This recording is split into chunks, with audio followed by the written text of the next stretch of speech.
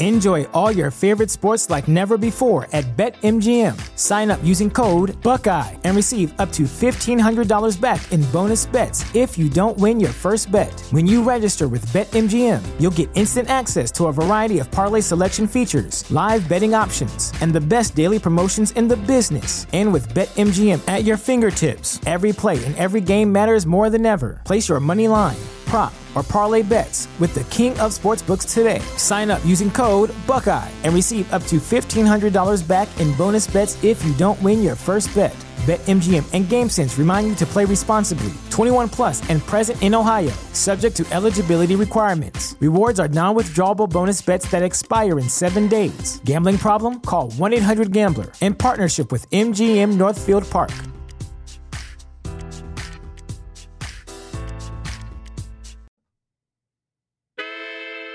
You are now listening to the hottest true crime podcast in the streets.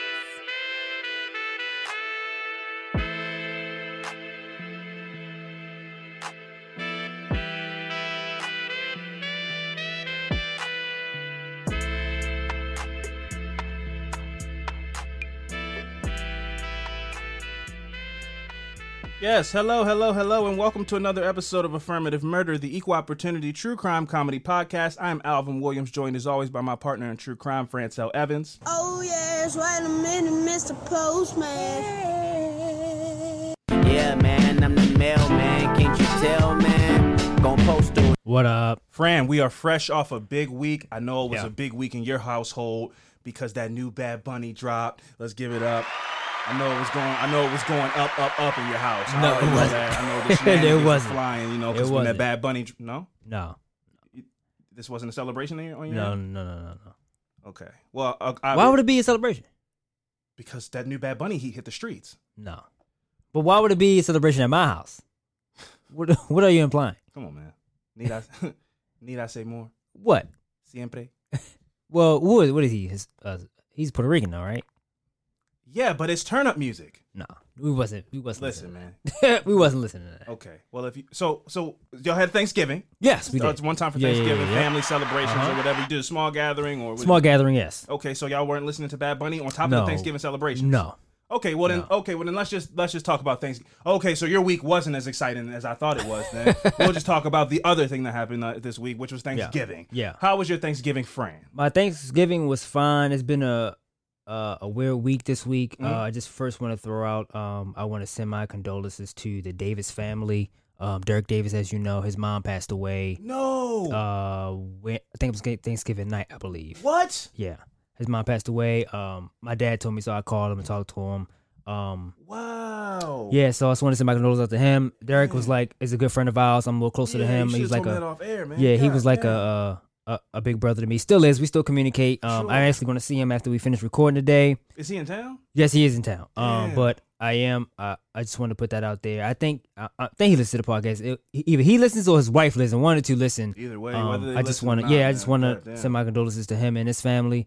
But so other than that, my week's been fine. That was some pretty rough news. Yeah. To hear. Damn. But yeah, other than that, What a year, man. God damn. Yeah. It's been crazy. Other than that, my Thanksgiving was great. I got to hang with some family, mostly my Hispanic side of the family. Sure, that's why. That's why. I No, we wasn't listening going to up. Bad Bunny. No, we wasn't listening to that.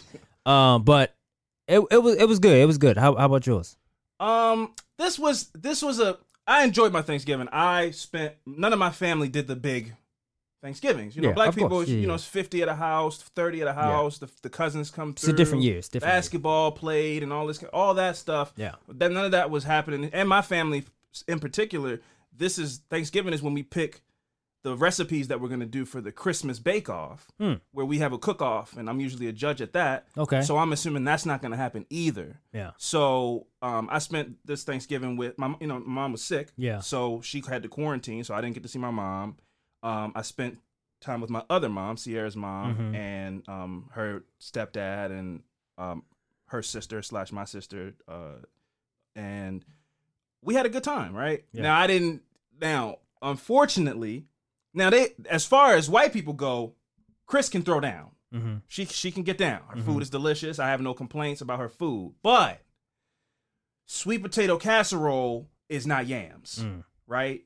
You know, there was no baked macaroni and cheese at this Thanksgiving What? function. Yeah, so there was some things that, and also just Black people Thanksgiving stuff. It was a little bittersweet. Like, I'm glad I got to have a good time with some family and have a good time, but there was no like, y'all better get out of my kitchen and all this, you know. The food will be ready. You know, dinner was at 6:30 and it was at 6:30. Yeah. You know, Thanksgiving, typically when I go to Thanksgiving, you show up at 4. We don't eat till like 7. Yeah. You know, all the dudes are in the basement watching the games. Yeah. All of that kind of energy was missing for me this year. So it was a little bittersweet, but I fully understand why it had to be that way. But that doesn't make it not a little sad. Yeah. Now, I had some great food. I love green bean casserole. A lot of casseroles. Green bean casserole. Love it. You had no candy yams. No candy yams. They do sweet potato casserole, it was good. You But know, it ain't candy yams. it's not candy yams. Yeah. I like for my yams to, while you're eating, you go, oh, this is not good for me. Yeah. Like, it's so sweet. This is like a dessert, but you got it next to the savory and the turkey and the gravy. Yeah. This should be this should be separate. This is basically sweet potato pie on a plate with the as a side dish. Because it's sweet, yeah. Yeah. So sweet potato casserole tastes healthy. Okay. It tastes like the right thing you're supposed to do with the sweet potatoes. I don't want the right thing. That's not the fun part to do on Thanksgiving. at all. I like the yams to be candied. Yeah. The thick syrup and the sugar and the brown sugar, all that, and it's in the slices. Yep. So you take a slice. It's almost like a slice of cake.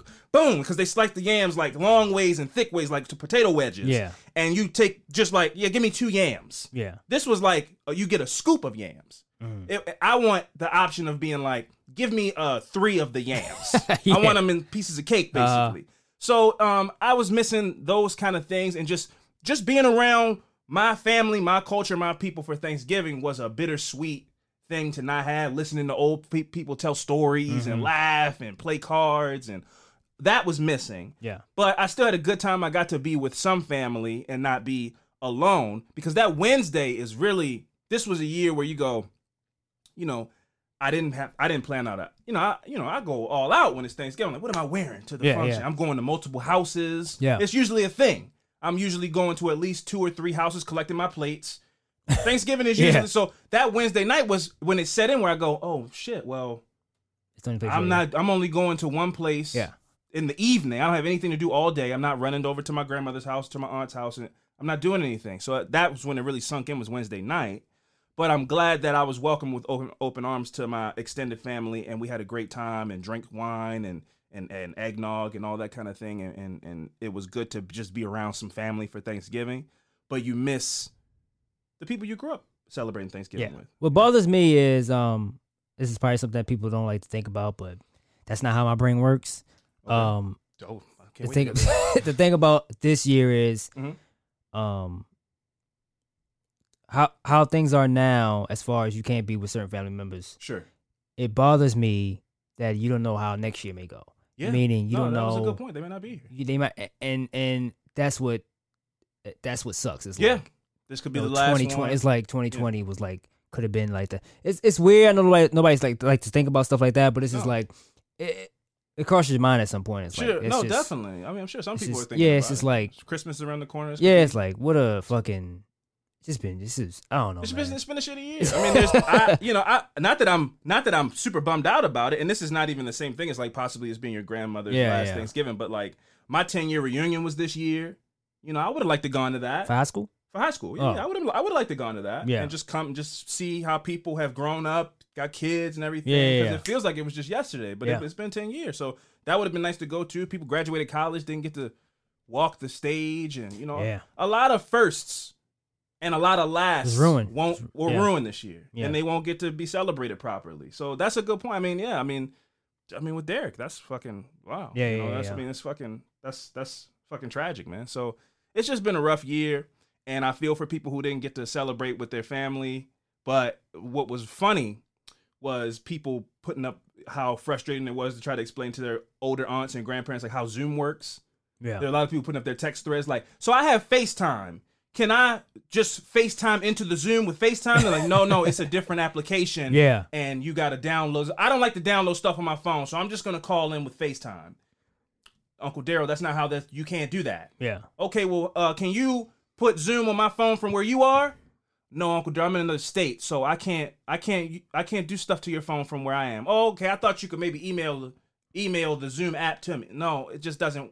That's not how it goes. So that frustration brought some levity to me. I mean, older people just learn how to use FaceTime. So it's like, yeah, that's a new thing. Pushing it, yeah. Yeah. Now you want me to do something else now?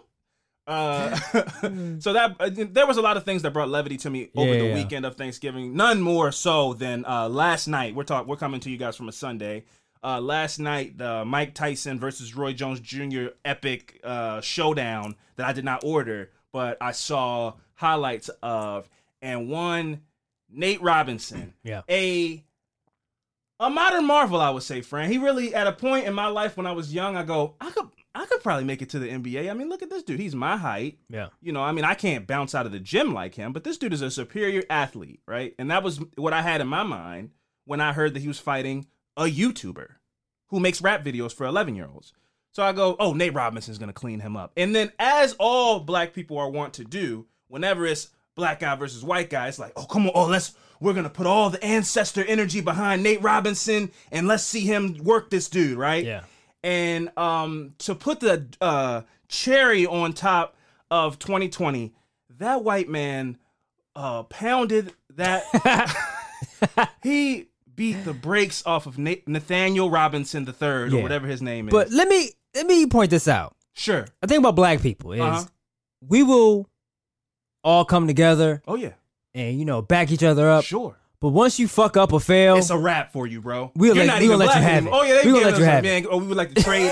We would like to trade Nate Robinson for Canelo Alvarez, and they want to take your black card away. White people go, they do the same thing, and then if they fall, they go, it's all right. We'll get them next time. It's because the stakes aren't as high. Black people go, nah. We gotta make funny. Yeah, we got more. we got more invested into. It's like that Tyra Banks thing from America's Next Time. I was rooting for you. We were all rooting for you. So now you got to get these bars. We had you on such a pedestal. Yeah. We expected greatness from you. And if he just would have lost, we would have gone, nah, man, we all know Nate won that fight. If it was if it was close and it was Jake Paul won by 1 point or whatever, we go, no, he was robbed. The referees weren't going to let Nate win that fight. But the way he so handedly delivered a victory for all of fuckboy America was so decisive and so embarrassing and so hilarious. All prayers but that brought me so much joy after a stressful Thanksgiving. Yeah, that and Bad Bunny really made my weekend. It really made my weekend better. Also, we're coming to you from a Monday, so just quickly before we move on to other things to talk about. Tuesday is a stretch for the leftovers. Today should be the last day you're eating leftovers. Today, Monday. I'm saying Monday. Monday should be the last day you're eating leftovers. What was Thanksgiving? Tuesday, Wednesday, right? Thursday. Thursday. I think Friday. Of next week? No. Of Friday. You're saying opposite of me. Like y'all should have been stopped eating. Yeah, I think Friday should have been. No. You get the weekend. Monday for me is the cutoff, and then Tuesday is like, look, man, if you haven't gotten a chance to go to the grocery store yet, how much leftovers do you have? Well, this year's different. Typically, I would have a lot of leftovers. Shit. But at some point, you got to go. I got to throw these out. I'm not going to keep eating. Yeah, after Thursday, I'm done. That's after Thursday? Yeah. No, man. I mean, after Friday. I'm sorry, Friday. Thursday, right, okay. Friday. After Friday, that's it. Well, I'm saying just broadly to everybody. Yeah. Monday is the cutoff. Tuesday, I get it. That's if you gotta work. If you got to work Tuesday and you got to work all day and you come home and there was nothing to eat, make a sandwich or salad. I'll make a turkey sandwich with these leftover bits of turkey. Because it's only like dark meat and little pieces of turkey with fat on them. It's all just scrapings by Tuesday. But if you want to whip that up and make that into something, I get it. But Monday is the cutoff. Now, if you're still eating leftovers after Monday, I'm looking at you a little differently. You definitely shouldn't get back to Thursday. You are a savage if you're back to Thursday and it's still turkey. Did you take all the food home? Yeah. Where you left? Yeah, how you still got all these Hawaiian rolls and shit? How did your parents allow this? Turkey? Oh, man. I had maybe like 3 little slices of turkey. Yeah, it wasn't much left. I'm not a fan of turkey. You don't just get to take home abundant. We've already discussed this. Yeah, turkey is it's a subpar meat, but it's the tradition and whatever. But yeah, you should not be making it back to Thursday with the leftovers. So that's my little PSA. Cut it out, okay? As far as anything else, let's see. We talked about Nate Robinson. Anything? Oh, Fran, I've already made this publicly clear on Twitter, but I'm in a bit of a feud. Okay. With your competitors, and it's escalated to a point. It's escalated to a point of no return now. Mm-hmm. For people who aren't aware, I ordered some AirPods. Yeah. Matter of fact, I texted you. texted me, yeah. I texted you the Monday or Tuesday or so when I ordered them. Yeah. Yo, I'm gonna let you know how they. I'm gonna let you know how to get down. They come on Friday. I can hear the excitement in the text. Yeah. I wasn't bragging because again, it wasn't AirPods, but it was like I was just excited and I wanted to tell somebody like, Yeah. Cause Sierra doesn't care. She's like, why are you spending money on stuff? Yeah, well, I'm glad you told me because I remember I told you I had to get new ones, and Yeah. I bought the original pair. The AirPods 1. Yeah, AirPods, and I was like, I saw those, and I was like, Yeah. I was hesitant because of the ear thing. that's why I didn't buy them. And that's why I was gonna let you know. I was like, I'm gonna take them for Yeah. a test drive and let you know if the ear thing is Because I heard those are it's a different they class. say it's elite. They say it's next level. I watched the video and that's what made me order them. Yeah. Matter of fact, as I'm talking to you now, I'm getting more angry that I don't have them. But so I texted you like, yo, listen, man, I'm gonna go ahead and I'm gonna do an unboxing video and everything. I'm gonna let you know how they get down. Friday comes, I get off, I leave work early. Yep. I left work at 12 because I live in a nice neighborhood. I don't have any concerns about package thieves. Plus my neighbor's always on her porch. Yeah. But I didn't want electronics just sitting on my porch all day just in case. Yeah. I didn't know when I was gonna be home, so I was like, I'm gonna leave at 12 and get home and just sit home until they come. Yeah. Plus I had to take my mom her leftovers for Thanksgiving because it was Saturday. Did you leave them at the door? Or something? Oh, I'm sorry, it was Friday. Yeah, I had to leave him at the door. I had to leave him at the door. Yeah. She came out. She's doing good though. Okay, my mom is doing good. Yeah, I sent her a message on Facebook. Yeah. My mom's is doing good. She's doing all right. So Friday, I leave work early. I come home 1 o'clock, 2 o'clock. Now 3 o'clock comes. I get a notification. Delivered. So I go, oh, this is UPS. UPS. Okay, gotcha. Delivered, and I'm yes, doo-doo brown suit UPS. It's a vendetta. I'm not beating around the bush. I'm not saying names. And I said no. This was doo-doo brown suit UPS. This blood feud. It's on site. It's war. Okay, so 3 o'clock comes. Delivered. I'm like, okay, cool. Now I can go run my errands because I was waiting to make sure the package was secure before I go. I had to go to the grocery store and everything. So I'm okay. Boom. 3 o'clock comes. I step outside. There's no package. Also, Bella, you can't step foot on the porch without her barking. So I'm like, so I go, okay. This is me being optimist, like I try to be. I go, it's the day after Thanksgiving. They probably just do a thing where they tell people it's delivered, and then that buys them time because they're gonna be out all day delivering packages. No, it's not how it works. Okay, I found this out after multiple phone calls, but I go, that's what they do. So, I pay it no mind, and then, but I'm like, okay, so how do I? But then I'm concerned because I'm like, okay, I know somebody didn't steal them because Bella didn't bark. So I go, what do I tell Apple if the UPS is telling me they were delivered? Because it's not like they're saying they're lost. Because then I can go, hey Apple, they lost my AirPods. Can you send me some new ones? If they're saying they delivered them to me, how do I get restitution? Yeah. So I get back home. I say I'm not gonna call them back until I go check the house again, because maybe while I was gone, they dropped them off. They didn't. So I call them again, and now I'm irate. Now I'm talking to them a little bit like, such and such and such and such. They said this. I get a mysterious phone call. Nobody's answering, and now I'm starting to feel like something weird is going on. Oh my God, I'm so sorry. We're gonna have them call you again.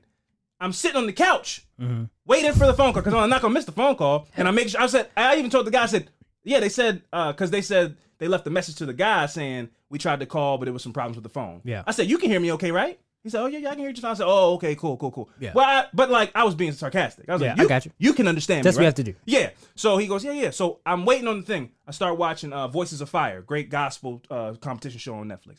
I'm sitting there, my phone lights up, but doesn't ring. Then 5 seconds later, I get a notification of a voicemail.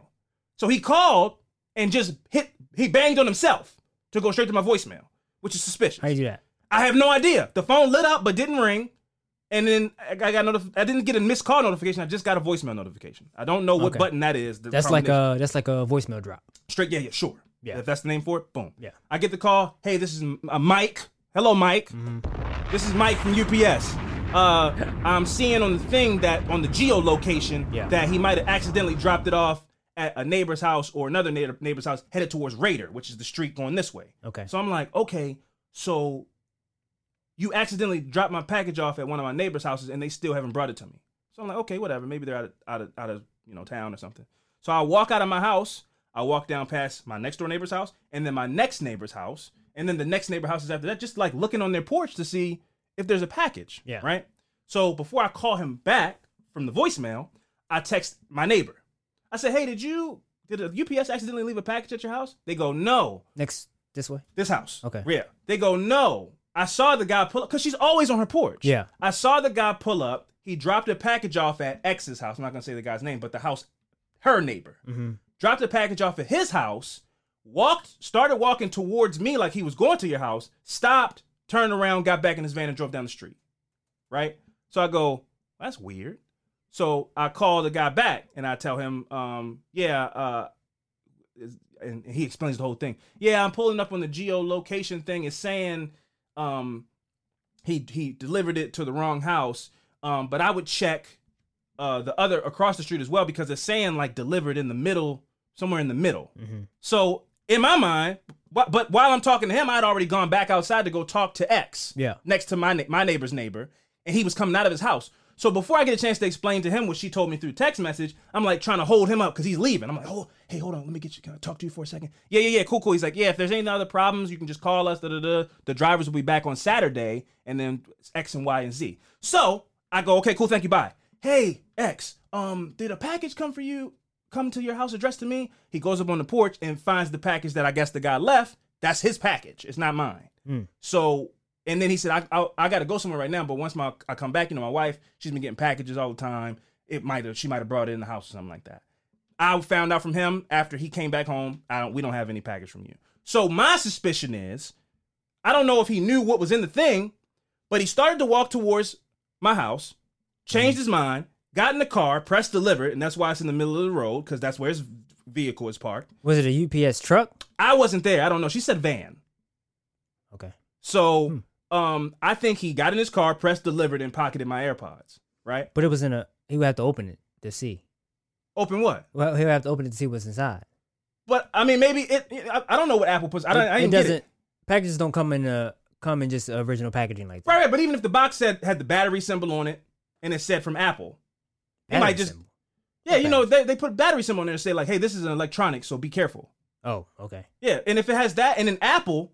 the guy could have just been like, oh shit, Apple. I don't know. Possibly, yeah. Okay. My whole point, at this point, I'm like, maybe he dropped it off down it says my address is clear. The numbers are clear.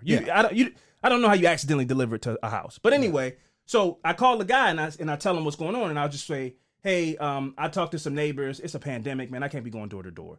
Can you explain to me what we do? And he goes, oh, no, don't worry. All the drivers are coming back tomorrow, and I'll have him come out and send him the geolocation, and he can go to the house that he dropped it off at, get the package from there, and bring it back to you. Yeah. Saturday comes, no UPS, nothing comes on this street the whole day. I'm home the whole day. Mm-hmm. Nobody comes. So now it's Sunday and they're closed. So now I have to call them tomorrow, when you're listening to this, which is which is Monday, and go, hey, 3 days ago, I'm supposed to believe that a package was wrongfully delivered to one of my neighbors, and they kept it.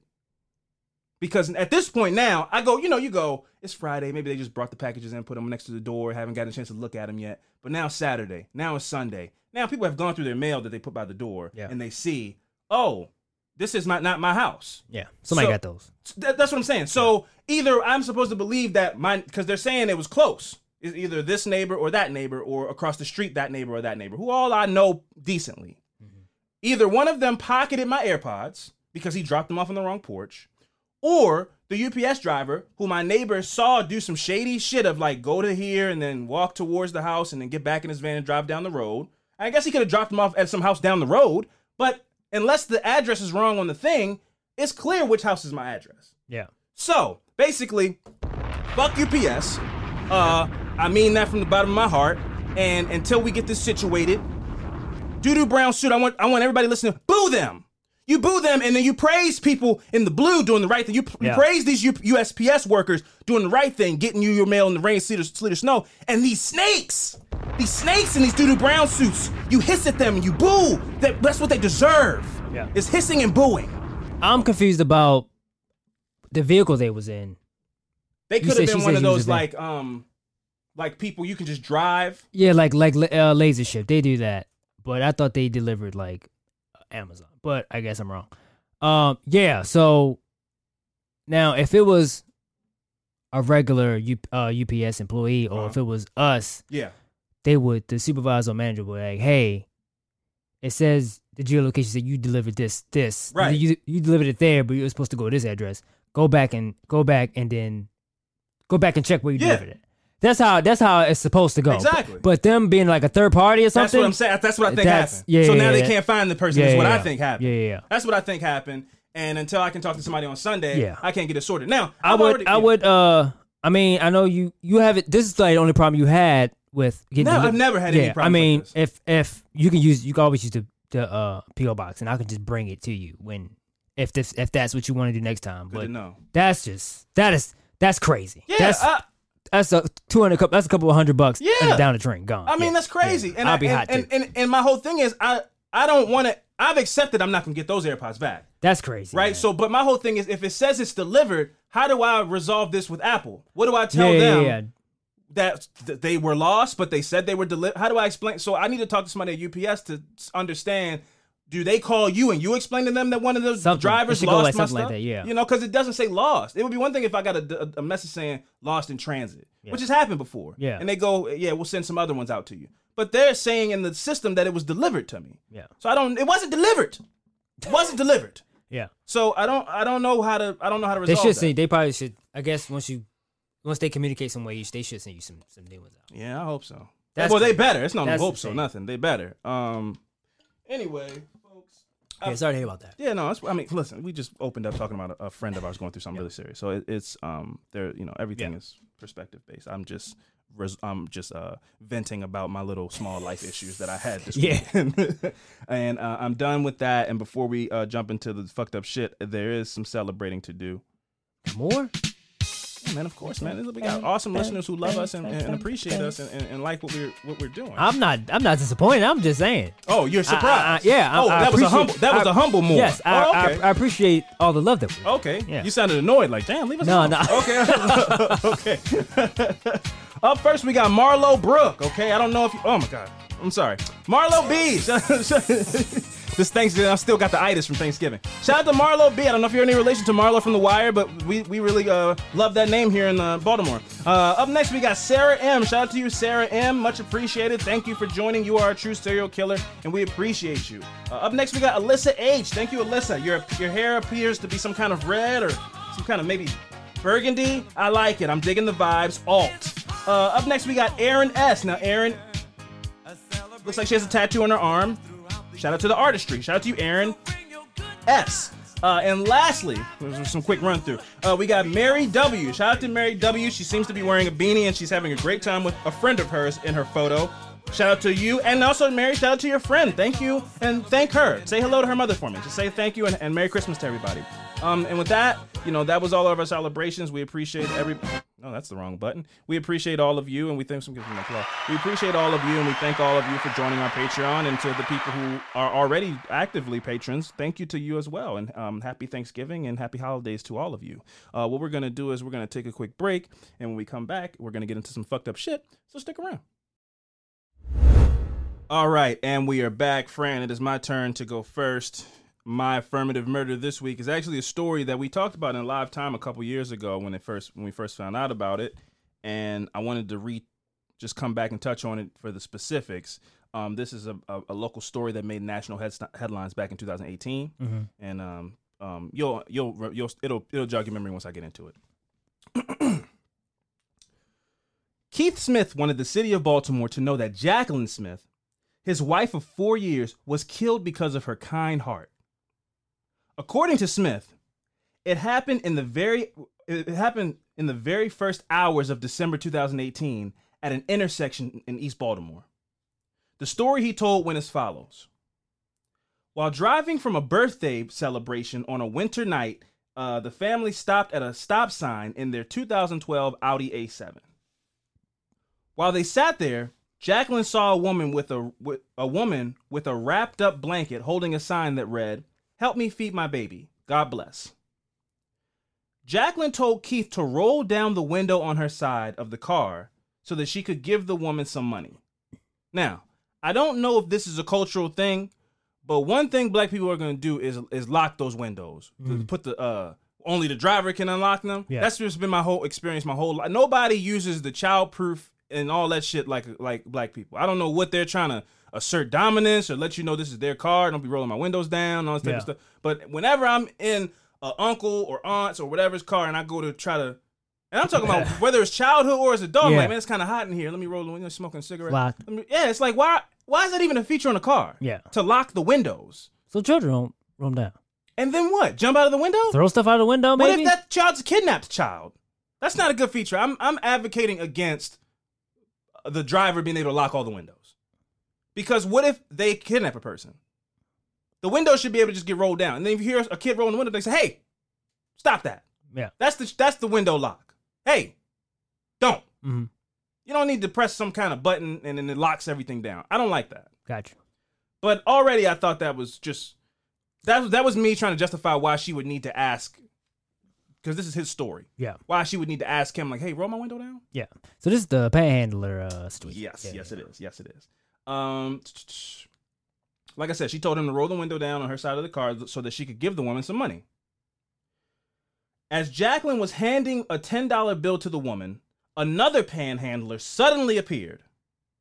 That second panhandler went up to the open window, thanked the couple for their kindness, and then began stabbing Jacqueline before snatching a necklace off of her wounded body. Mm.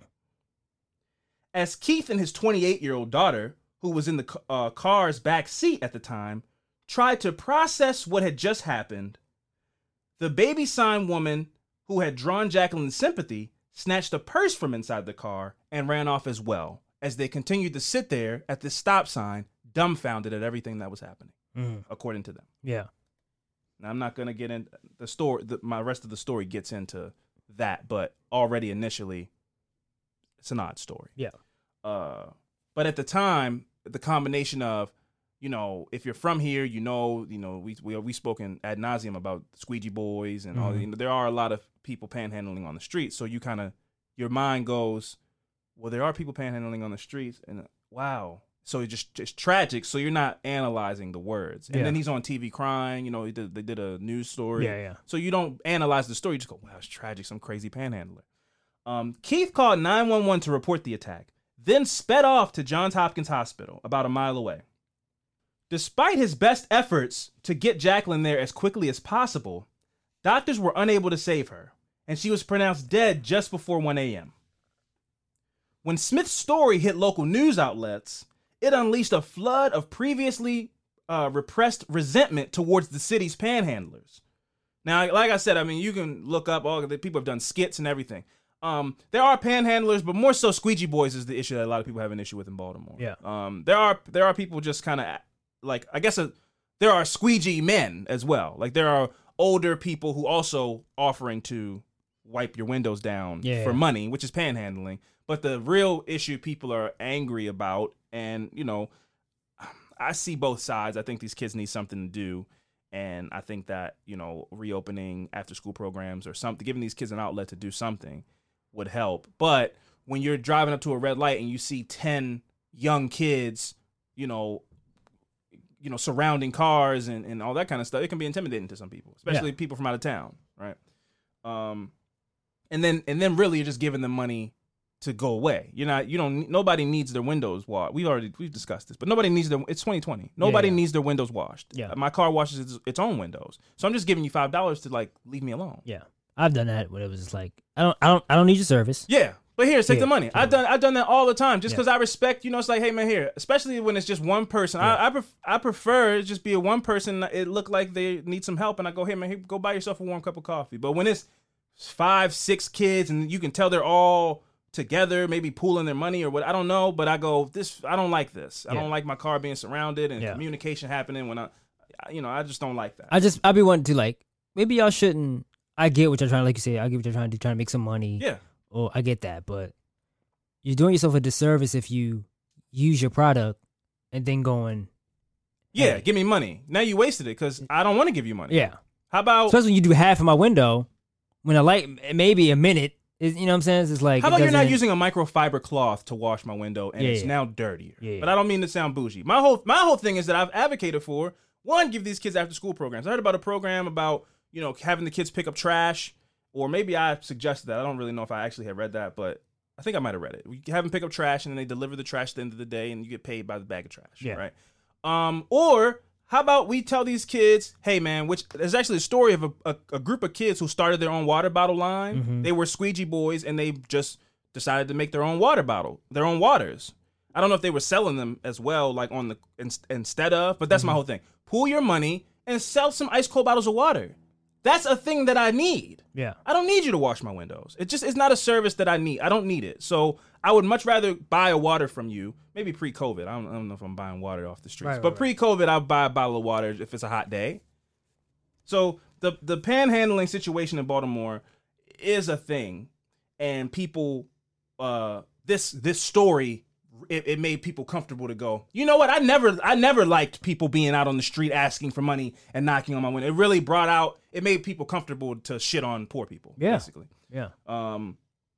And droves of angry people online seemed almost excited to hold this murder up as validation for their prejudiced views of the city, prejudiced views of the city, aka panhandlers and the squeegee boys.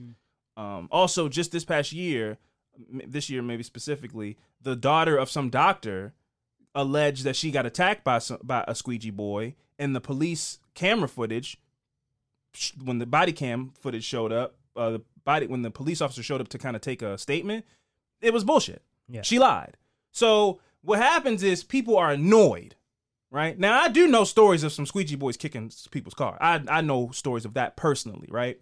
But more so, people just don't like them knocking on their window, having to talk. They don't like seeing them. They don't like seeing the poverty or being asked for money.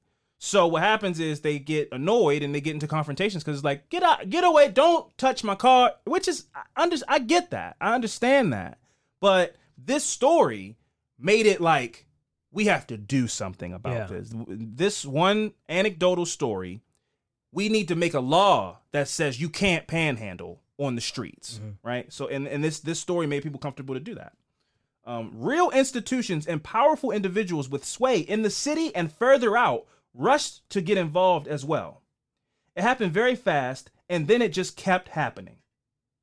The trouble really started when then interim police chief Gary Tuggle issued a warning to the public about giving out money to those begging for it on the streets. So basically, it was like a lockdown on giving out money to people around here for a bit. Like it was, don't avoid them. Yeah. Don't talk to them. Just to be safe, leave them be. Don't risk it. It's not worth the risk of helping this person.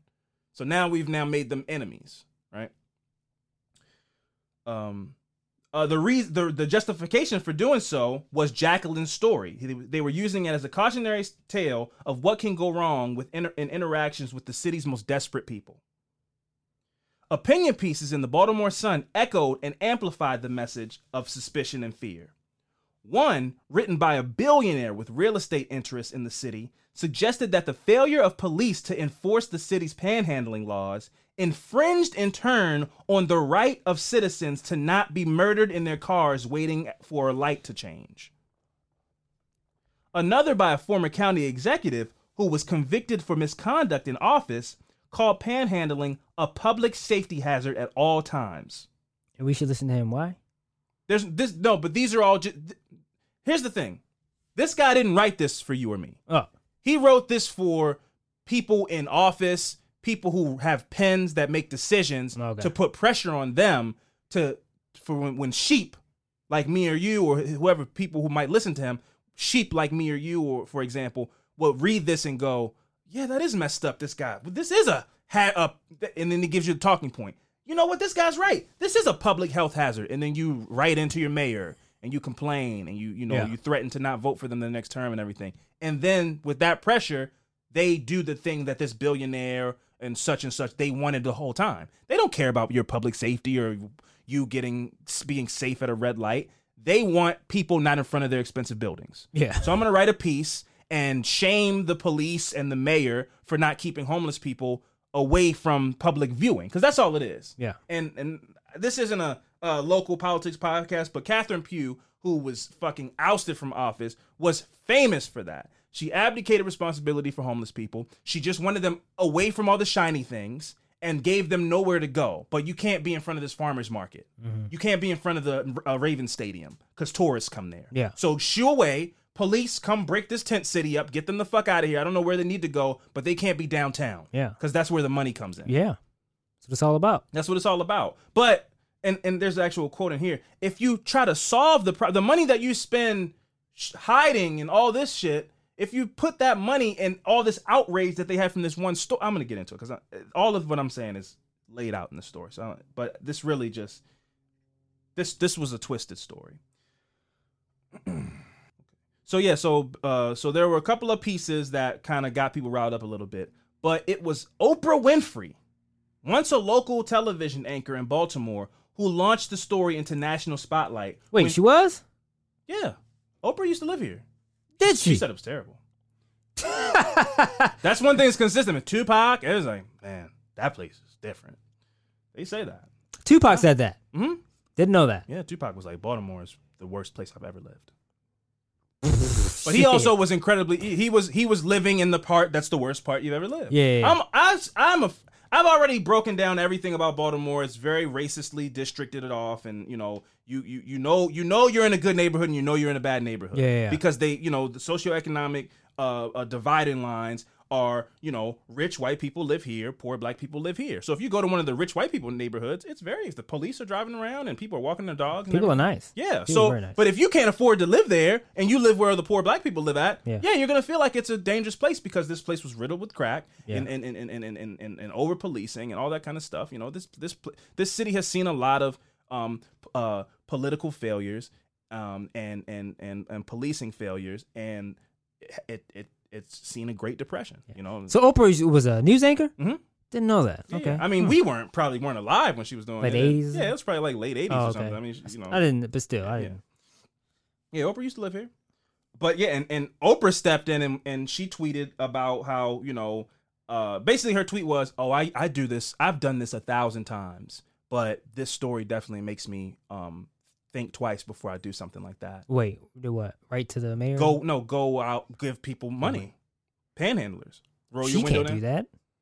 That's She's fine. Oprah. Yeah, I don't. She said I've done this She said 1K. I've done this 1,000 times. I'm like, I don't know. I don't know about that one. You may gave it to where? somebody else. From where? The backseat of your Bentley? You may gave it to somebody else, so they gave it to him. No way you did. Yeah. They would have robbed you. Well, you're not robbing Oprah. There's definitely a dude sitting passenger side with like an AK-47. You're not robbing. Some homeless dude on the side of a light is not robbing Oprah. Yeah. This story is bullshit, but this would never happen. Oprah. There's like a convoy of other cars, Secret Service people that would get out. You wouldn't even touch her. Oprah touched him once, and he knew just how much to not move to alert the 50 people ready to assassinate anybody who does Oprah wrong. So he was like, she touched me, and I was like, okay, cool, let's take the picture. I don't want to try to touch you back or something, Anyway, so Oprah came out and kind of denounced panhandling in a way. And once she spoke about it, boom, took off. Now everybody's all around the world. Everybody's like, oh my God, this story, panhandlers are out of control. These crazy panhandlers, now there's this mythical panhandler who will kill you when you try to give him some bread or something, It reminds me of the stereotype where it goes, all black people are crazy. Because one black person did something crazy, so like all of them are wild. So this one panhandler, this bullshit story. Yeah. No, all of them are bad. Evil, stay away from them. Yeah. Absolutely. It was very disgusting what happened, and I will continue to lay it out. But I think people can, if your memory hasn't been jogged of this story, I think we know what happened in this story. So like I said, Oprah comes out, blows it up, becomes a national story. All of this played out perfectly for Keith. Everything perhaps except for Oprah elevating the story to the attention of a national audience. Because in reality, the murderous panhandler who was supposedly responsible for killing his wife never existed. Under brighter lights, the story that institutional Baltimore had been quite content to believe swiftly showed signs of being a fabrication. The story Keith didn't tell was that he and his daughter, Valeria Smith, and there's also a video of them like a few days after the interview where she is clearly on heroin. Yeah, I mean, she is clearly high in her house being interviewed about how nice Jacqueline was and all this. And you go, and at the time I go, yeah, either she's coping with drugs, sadly, because it's just too much, or something's weird. She did this. That's what my first thought was. I go, he's covering for it. That was my first thought. I go, who is high on heroin when you know the news people are coming? You know? So, Valeria Smith had planned to leave the country and go to Mexico without the third member of their family. They were unsuccessful in their escape, and U.S. Marshals arrested them at the border down in Texas. Damn. So just as a broad overview, about a week or so after this whole thing blew up, like it happened, and then after a week it really blew up. Not long after that, they moved to Florida, which was pretty shady, right? Yeah. They moved to Florida, and then the police tapped their phone to keep tabs on them because they're like, that's weird that you left the state. Because they weren't technically, like, once you're a person of interest, they tell you like, hey, don't leave town. That's the whole like stereotypical thing you see in TV shows, like, hey, don't leave town. That's if they think you're a person of interest. I guess at the time they didn't think they were persons of interest. They just thought they were grieving, a grieving family. So I guess they didn't have to. They weren't able to say don't leave. Not that they have any power to do that, but he moved and everything. They moved down to Florida, and then they rented a car and drove to Texas because they were going to go across the border and go to Mexico. Yeah, and they got caught trying to cross the border because at this point, now that people were like, the detectives were like, oh, this is them. Yeah. So they apprehended them and they brought them in. But anyway, that's the long story of how they ended up in Texas at the border. The two were charged with murder and conspiracy to commit murder. Prosecutors eventually dropped the murder case against Valeria Smith and later gave her an accessory charge in June of 2019. As the story changed shape from random act of violence in a troubled city to a darker, more thrilling one of domestic violence, it became clear that people who had driven the original narrative were more than ready to move on, and the public followed suit. So basically, this was something that I wanted to bring up because we talked about this last week about when we were talking about the news and how, once the story is out there, when it came to the story about the two journalists that you were talking about, once the story becomes the official story, that's the official story. Yeah. So now people are terrified of panhandlers. Mm-hmm. People are demonizing squeegee boys, which, listen, I don't have the best things to say about squeegee boys. I do think that, they're teenagers and they need something to do, and clearly they need money. But I don't want kids, slapping squeegees on my windows. That's just me, right? But that's different than being afraid that they'll kill you, right? So or attack you. Yeah. Or attack you. Oprah didn't come out and go, oh, shit, that was fake. My bad. So Oprah said that, went all around the world. We're Baltimore. Once the story dies down, they're not coming back to recheck to see how it played out. So now all around the world, people go, oh, Baltimore, yeah, man, they got people on the streets. They just fucking stab you while you're trying to help them, they kill you. That's the kind of city Baltimore is. Even when you try to help people, they'll hurt you. Yeah. And that stain doesn't come off because everybody's now moved on. The damage was done, and I'm sure we'll never fully know, but whoever that billionaire was that wrote that think piece in that article, and whoever this person was that wrote this, I'm sure they got what they wanted. I'm sure the police were, in their neighborhood were upped. The police, when they drive around, I can't remember what that's called. Somebody's saying it right now. But, that's police patrol. There you go. The police patrolling probably went up in front of his buildings. Mm-hmm. Whoever that guy was that got arrested for whatever shady shit he was doing, he probably, got curried some favor in some kind of way. So they did all the things and got everybody riled up the way they wanted to. And now they've moved on, and everybody who was outraged and everything has moved on. But the stain of that's a panhandler right there. Don't. It's already done. So I find that to be incredibly disgusting, right? The story of a bloodthirsty panhandler was so fantastical, and its public telling and retelling by Keith Smith so heart-wrenching, because like I said, he was on the news crying and everything like that. So the combination of all these things. Yeah, he was crying. Yeah, that the size of the gap between it and reality seemed impossible to fill or explain. And so, the celebrity-endorsed warnings were never followed up with apologies, and the institutional actors who sought to use the tragedy to advocate for what they wanted, harsher and more discriminatory policing, mostly stayed quiet after the fact, once it was revealed that it wasn't a panhandler. The commissioner of the very same police department that had warned citizens about the dangers of panhandlers now bragged about his detectives always knowing that something seemed amiss in the investigation. The same guy who he always thought something sounded weird did a press conference and told people not to engage with panhandlers. Well, if you thought it was something weird, why would you put out such an inflammatory message and demonize all these people like that? You know? But everybody's got It's pressure to get something done, though. It's pressure to say something. I get that. Yeah. I understand that. I understand of like people are calling my phone. They're scared. What should I say? And I guess his call was, let's just say don't talk to him. But don't come out later on and go, yeah, I always knew something didn't sit right with me. Because the damage is already done. You already went out as the police chief of Baltimore and said, hey, citizens, don't engage with panhandlers. They're dangerous. Yeah. But even if, when they did do that and then we find out what happened in the story or what happened with this whole situation, people are still going to go, well, this can still, obviously it can still happen, but people are going to go, this can still happen. Either way, if this, whatever happened in the story was true or false. Yeah. That can still happen. Sure, but my whole thing is that you're not going to get anywhere in solving this issue of people being addicted to drugs on the streets, people going through all kind of economic downturns that has put them on the street. We're not going to go in the direction of solving that if we're demonizing these people and are afraid of them. Yeah. Right? So I understand being leery of a person who's on the street, looks like they haven't had a good shower in a long time, maybe even look like they might be suffering through some kind of mental break or something like that. But a person holding a sign saying, hey, man, look, I'm hungry. Anything can help. There's a difference. Mm-hmm. That's my whole thing. I was just talking to Sierra about this the other day, where we go on the internet and you see like a person in a gas station saying racist shit, right? And instead of going, oh, that person's sick, right? Like that's clearly a person there don't have pants on. They're nigger. That's not a racist person. Yeah, that's a person they're sick. Yeah, right. But people will take that, put that on Baller Alert in the shade room and go, man, look at Trump's America, y'all, 2020. Look at this racist. And you go, that's a crazy person.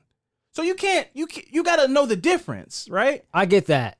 But like somebody could be on the streets and be homeless and be like, yeah, man, lost my job, everything. I'm just any helping hand. And there's a difference between that person and the lady that said my dick is bleeding. Yeah. There's a difference between those two people. But it's a difference. They both need help. I get that, but the terms that he's using, that's what eliminates. Somebody goes, that eliminates them being crazy because you're using racial slurs. Sure, so I understand. How can you? That's kind of like, he probably going through somebody's mental breakdown, but you don't want to excuse them using racial slurs to be like, oh, they're crazy. No, I'm not saying excuse. I'm saying you're giving power to racism by using this crazy person as justification and reasoning for like, oh, look, these are the people that are oppressing us. That's a crazy person. Yeah. That person is not making laws, not calling the police on you or anything. That is a sick person. But it's also now those people it's exist millions as of well. other words you can use other than I know this is just an example. I get yes. But I'm just saying that's just like when I brought up the idea of when somebody that's mentally crazy and they kill people. Like I get they're crazy and having a mental breakdown, but why is killing somebody a result of that? But as the story that I told last week, right, about the woman in Reno, she years and years of not getting the help that she needed resulted in that. So I don't know if maybe there are cases of people, they go through some kind of psychotic break and they just snap. It's the first psychotic break they ever had. And they just snap and hurt somebody. Possibly. But what if it's not that and years and years and years of not getting the help that they needed and falling deeper and deeper into their psychosis led them to a point of no return where the day that they broke this day, all the other stuff, they went so deep into their psychosis that ended up somebody getting hurt, So that's my whole thing. My whole point is, aside from mental health, my original point was that this one made up incident demonized every panhandler. Yeah. And being out on the street and homeless is a spectrum. There's people who are out on the street because of mental health issues, financial issues, drug addiction issues. So we can't solve this issue if we just go, oh, if you're a panhandler, you're bad. Roll the window up. Don't talk to them. Leave them alone. They're dangerous. Yeah. We have to address the problem head on and find there might not be one solution to homelessness. There might be, we need to have better mental health facilities. People need jobs. Whatever. There's many issues. But if we just go, no, if you're homeless, if you're on the street asking for stuff, you're probably a liar and you might want to kill me. So don't engage with them and just let's find a way to get them out of here. Let's have the police come and move them away. That's the answer to homelessness in most major cities. Put them somewhere else. But some of them might not even be like full on homeless though. Some people just may need the money they need help. They might be on the borderline. And like this is their last thing they can fall on to they get money. It's a spectrum. Yeah. It's a spectrum. Yeah. It's a spectrum. When news broke of Keith Smith's story being an outright falsity, members of the police department, the state's attorney's office, and the mayor's office took time to chastise Smith for bringing a bad name to a city that has endured so much in recent memory, while somehow forgetting to take responsibility for pushing the narrative. So they came out and said, how dare he lie and make us look bad and make the city look like there's dangerous people there. But everybody jumped and bit on this. Yeah. Everybody was so quick to go, no, that makes absolute sense. There's people on the side of the roads all over Baltimore City, and one of them killed somebody because that's what panhandlers do. Yeah. They're that's dangerous. what they've been thinking. They thought this before the story even came out. Absolutely. So now that it's a lie, they're all going, look at this guy's lying, and I can't believe he lied like this, and it made everybody look bad and put fear in everybody. And it's like, no. This fear was there. It's just you just had the opportunity to talk about you it. go, oh, this is what we've always suspected would happen. Yep. This is why I don't give homeless people money. It's not because I'm a bad person. This made everybody. It justified every terrible instinct that every person has had when they're stopped at a red light and they just look forward. Yep. And look forward, and the person's waving the sign, and you're just looking at that light, waiting for it to turn. You're looking, pretending like you're turning the station, looking at your phone, and you drive off. Every person who read this story or heard about this story goes, that's why I do that. Because they're dangerous, and they could kill me. You never know. That could be the person. That person asking me for $1 could have killed me. So I'm not a bad person. They're the bad person. And so we should just completely leave them alone. Yeah. It's most of the homeless people that I see, like the ones that you can see and go, something's mentally wrong. Sure. They're not the ones asking for money. No, that's what I mean. Yeah. I've spoken on probably a couple years ago. I stopped at a light. I was on maybe Orleans Street or something like that. I don't mean to get too regional, but just trying to paint a picture for you, friend. I was on somewhere in the city, and a dude was on the side of the road. He had a sign. I rolled the window down. I gave him $5, and I told him God bless and whatever. And he said, "Thank you, man." He said, people won't, and I shook his hand because I was like, "Man, God bless, hope you things turn around for you." He said, "Man, thank you, man. I appreciate that. Like, people won't even touch me, man." Yeah. And that shit broke my. I was like, damn, like that shit is real. Like they won't even now listen, I'm not shaking anybody's hand in 2020. Yeah. The same thing with the water. Yeah. Pre-COVID, for a guy to for you to make a judgment on a person, right? Now, somebody's hands could be just disgustingly dirty, right? That's homeless or not. I probably won't shake your hand, maybe give you a fist bump or something like that. But if a person comes up to you and goes, "Hey, I'm Steve. How you doing?" And you go, "Oh, no." Yeah. That's training. You've been trained to feel that way. You see dirty, person, disheveled, that's an unwanted person. Get them away from me. As opposed to, oh man, like look like you could use a helping hand. You look like you could use a leg up. Here's $5, man. God bless. Fist bump, pat on the back, whatever. Just some kind of, just to feel human. It reminds me of it was a video that went viral. It's an old video of the guy. I think this might have been in New York. And the guy, it was an old guy, homeless guy outside the store, and he was like, "Hey, you want something to eat?" And then the guy was like, "Yeah." He gave him sandwiches, free sandwiches. They go get some water. He went and got a gallon of water. The smile on his face. Yeah. It's something I'll never forget. It's just a video, and it goes like, it's like he really helped that man. It's kind of like he saved his life. Yeah. Because that dude was like eating a sandwich, and the guy was outside the store looking in, watching that dude eat a sandwich, and the guy who worked there was like, "You want something to eat? Come here." And gave him a free sandwich. But not even just the sandwich, the interpersonal connection. Do you know how hard it probably is? Probably. You know how hard it definitely is to be homeless anywhere. Now, I would say America probably, there's definitely other countries where it's harder and more, and poverty is more insane, right? Yeah. But it's me as a human being. I could not last a day on December 3rd in Baltimore on the streets, and I know it's a midnight, and there's nowhere I can go. Yeah. I have to make it until the sun comes up, and then live my day again like I did this day. Yeah. And that time from 11 o'clock to 8 in the morning, I have to find somewhere to get 2 hours of sleep on and off before a police comes and tells me to move. Yeah. And that's how these little tent camps come up. But can you imagine what the other people that you have to, because now you're dealing with, people that have mental health issues, people have addiction issues, and you have to try to fight your way in that world. And for somebody to just go, hey man, what's your name? Come in here, man. Come get a sandwich. And what's your story? You know how human that makes a person feel? Because they don't get to that sadly is not their experience every day. Yeah. Their day to day is like digging out of trash or trying to find their next fix or, whatever the thing is whatever the issue that they're going through, that's their fight. They don't get to just like two people having a coffee and like sitting in a fucking restaurant and like, so what are you going to do this weekend? Yeah. You know what I mean? So I'm sure that really made that person feel incredible. Yeah. I don't know if the video you're describing is the same video, because sadly the guy that I'm about to describe, he passed away. There was a guy who was kind of saying the same thing that this guy said to me, where it's like, people don't even treat me like a human being, man. Like I'm a person. Yeah. And they look down on me and disgusted by me. And it's like, I'm a human being, man.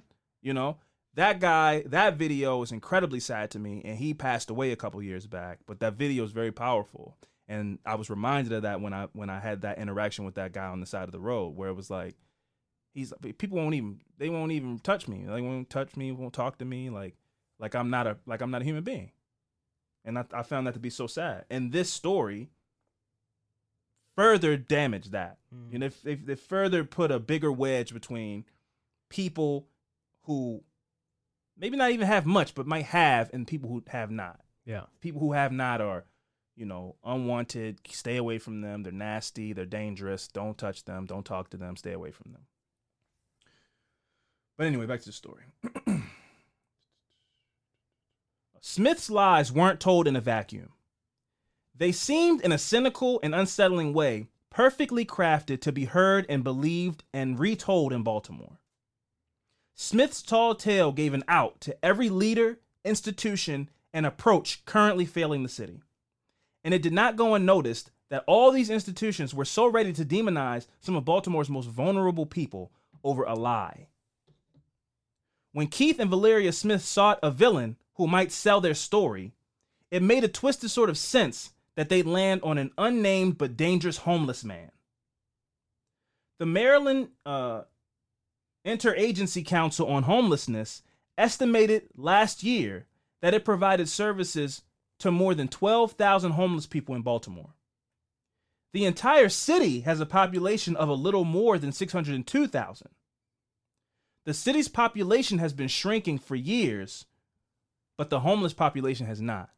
So that says to me, the population of Baltimore is a combination of leaving Baltimore City, becoming homeless themselves, which is raising the homeless population, but not raising the city's population, or, well, those are only two. Yeah. I mean, that, and those are things I know personally. I know some, and listen, there's parts, I'm not just blaming like the city council, and there's things that need to be done in many facets, but there are neighborhoods within Baltimore where I have family that live there, and they go, yeah, man, I'm moving next year. Like, it's just getting, these kids are just, they're out of control. Like, yeah. I gotta go, right? So they're out of Baltimore completely, or just like Owings Mills, okay, other counties, county, just okay. somewhere that in their mind is a safer, better, suburban type of safer area. I get it, right? The dream. Yeah, man, I hear out in White Marsh or whatever, they got these houses and I can afford to live there or whatever.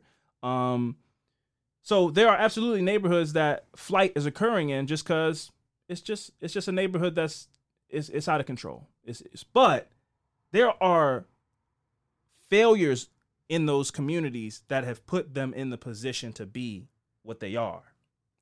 And now with the homeless population, failures within that population of people are happening and have been happening, which continues to leave them where they are, but but make a further divide between the average person and what they think a homeless person is, what they think a homeless person needs, who they think a homeless person, like who they think they are, and that's incredibly sad. Like 12,000 people homeless in not a very big city. Yeah, Baltimore's not a very big city at all. So that's why it feels like there's panhandlers and street boys on every corner, because there are kind of. It's not a very big city. Right.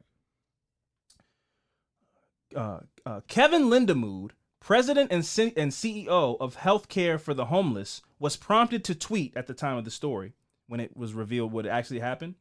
He tweeted, "I remember vividly the public hysteria over public begging that followed this story. If there was half as much public outrage over poverty itself, we could end homelessness altogether. How reprehensible to play into stereotypes and falsely fuel fear." Now, when I read that, it reminded me, right? Now, I think a lot of the money came from one specific billionaire person, but that church, I think Notre Dame in Paris or whatever, it caught on fire a couple years back. Oh, yeah, the big church. The big church. Yeah. Within a week, probably less than that, they raised billions of dollars. Yeah. They raised billion with a B. They raised billions of dollars to save an old building. Wasn't something else going on? Something else was going on around that same time, and it was like The comparison. Yeah, it was like, why is this? Why? It was crazy. I can't remember exactly what it was. It could have been Flint. It could have been anything. Yeah. There's so many things to where you go, man, this problem is just insurmountable. Oh my God, this building's on fire. Here's $1 billion. Fix it. You know, you go, I read something that said that to fix the water in Flint, it would cost like a couple $100 million. You know? Yeah. And that's also something that's not getting talked about enough to me, is not only that the water was dirty for years in Flint, Michigan, but now you got a bunch of kids who have lead paint poisoning, are going to grow up to become adults who get into interactions with police officers because they are dealing with mental problems brought on by the dirty water that they ingested as a child. Yeah. And those are going to be potential bodies gunned down by police because they acted erratically through no fault of their own because they were poisoned when they were children. Right? So complaining about panhandling when somebody can get cussed out at Starbucks, a barista at Starbucks can get cussed out, and then all of a sudden they have $50,000. If all these people that complained when this story came out were like, instead of going, man, panhandling is evil and we need to get them out of here, if they went, damn, man, that's fucked up, but these people need help, and I'm not going to use this one story to demonize all of them. How do we get people off the streets in a way that's helpful and not just hiding them? Mm-hmm. You know, it's almost like they want to have a landfill for people. Like whenever you put your trash out on Thursday or whenever your trash comes, it doesn't just go away, disappear somewhere. Yeah. That shit goes and it goes to the earth, Yeah. damages the earth. There's some big field somewhere in Maryland where all of our trash and dirty napkins and everything goes and piles up, but it's away. Yeah. It's not in front of your house. Yep. That's what they want for homeless. Instead of helping homeless people, they just want them to be away somewhere, right? Out of sight, out of mind. Out of sight, out of mind. Yeah. And I say that, well, if that's if you don't solve the problem, homeless people will continue to become homeless, and eventually you don't have anywhere to put all the homeless. You can't hide them all. Yeah. They won't be able to be out of sight. So how about we try to fix the problem instead of hiding it and running away from it? Because eventually it's going to become so insurmountable of a problem that there's not going to be, we're going to be living in the Hunger Games, bro. Where Baltimore already kind of is the Hunger Games, because I tell you where you don't see too many homeless people that often is in Canton, is in Federal Hill. Yeah. You don't see homeless people just walking around these affluent white neighborhoods because they aren't allowed to be. So they push them out into the more public areas, which is like highways and you know, intersections and things like that. But the neighborhoods themselves, you don't see homeless people in these neighborhoods. They want to keep it nice and pretty and squeaky clean and look at the boats and everything like that. So everything already is kind of districted off. But that's going to be national if it's not already. I can only speak for Baltimore, but I'm sure that's the policy for all cities. Is like, just get them from in front of Bill Gates' house. You know, get them from in front of the Nando's. They can't be in front of the Nando's. You know, people with money come here. So that's kind of the policy on homeless people. And then this story about panhandling didn't help at all. Just to wrap things up. Among other evidence against Keith, police said they uncovered what they uncovered was that Keith allegedly asked his own brother to kill Jacqueline. Wow. And that she had been planning to divorce Keith. Mm. And he wanted to be made her beneficiary on her life insurance. And I think he was able to make that happen before she passed. Valeria pleaded guilty to the accessory charge in September of 2019, 10 days before her father's murder trial was originally expected to begin. It was, however, postponed until January of 2020, when we all know how January 2020 kicked off. Yeah. The announcement that COVID-19 is starting to bubble up in places and everything like that. So his trial date was again postponed until April. And due to the pandemic, I believe that this entire trial may still be in limbo. While it is very clear that the deadly father-daughter duo is absolutely guilty, the verdict has not been handed down as far as I can ascertain. So they just sitting in prison? I think that they maybe keep pushing it. Yeah, definitely still sitting in prison. Yeah. They don't have bail on a murder charge probably. Now, Jack, see, now this is the thing I wasn't able to clear up. Jacqueline, her plea might be conditionary, might come with conditions, right? Mm-hmm. And I think one of the conditions might be that she has to testify against her father. So she can't start her sentence until his trial, because her plea deal might be, I have to testify in his trial. So what is he being charged with? Murder. He's not being charged with what's the term of shit? So when you murder for hire, he's not being charged for that? Is that not like a charge? No, he did it. He did it. Yeah, he did it. Oh, the brother. I'm talking about the brother. No, because he didn't. That was alleged, and he didn't do it. I'm talking about her husband. Yeah, Keith did it. What do you mean, murder for hire? He killed her. Oh, I'm thinking. You know what I think happened? I you thought think one of the homeless people? I thought he was. I thought he got somebody to kill his wife. No, none of that happened. Okay. I wasn't able to really find the full details. I think that we would have known if the trial had taken place. Yeah. But I have to assume he stabbed her in the car. Okay, himself. I thought it was a hire. Okay. Yeah, when it first was revealed that it was a lie, I thought that too. I thought this was some like the setup Steven Seagal movie type shit where, oh, hello, ma'am, and then she has like a fake baby, and then she reveals that it's not a baby. In fact, it's a knife. Yeah. And then he just stayed there, parked, while they stabbed her. Yeah. No, I don't think that was. I thought that was a hire. Okay. Because surveillance footage showed that the car was never where he said it was, and people in that neighborhood, that part of the neighborhood, were interviewed, and they said there's no panhandlers here. There's no people don't panhandle at a stop sign. Yeah. People panhandle at red light at lights. Because who stops at a stop sign? Nobody stops for 10 minutes at a stop sign. It's not a good place to panhandle. So it was all a lie, and I guess he maybe killed her somewhere else, and then made it out to be like it just had happened, and they drove off to Johns Hopkins. Yeah. See, so I it thought was all a lie, baby. Yeah, it's all a lie, but I thought it happened that way. Yeah, that's when. See, if it happened that way, yeah, them creating a whole storyline that Panhandler could have had something to do with it, that makes more sense than. Oh, that would take them having intelligence and Well, that's why I said it makes more sense. If the brother dressed up as the woman holding the "Help My Baby" sign, and that's an elaborate plan. That would make more sense than you stabbing your wife and then being at a stop sign making up a whole lie. Yeah, that's in 2018 where there's cameras everywhere, and they go, your car wasn't on that street. Okay, that lie makes more sense. Yeah. It was a huge lie. But just think about that, what you just said, right? Just that quickly, you go, wait, so he wasn't even at the street? And everybody just went along with this. Nobody went, wait, so people don't really panhandle over there. Like, by the time this a day later, you can talk to somebody on that street, and they could go, no, people don't panhandle. Yeah. Like, that fast, you can go, no, that doesn't make sense. There was nobody on this road when I live here. If you live in the area, yeah. So they were all like, don't worry about all that. A homeless person panhandler killed a woman. Boom. National, Fox News, CNN, blew up all over the world. Oprah Winfrey. Yeah. There's no you don't know. You don't have any context about what happened in the whole story. So it's just like you don't take it and run with it. Yeah. The headline was so inflammatory and so what everybody wanted to believe this whole time. Yeah. Whether it's San Francisco, Detroit, Baltimore, Philadelphia.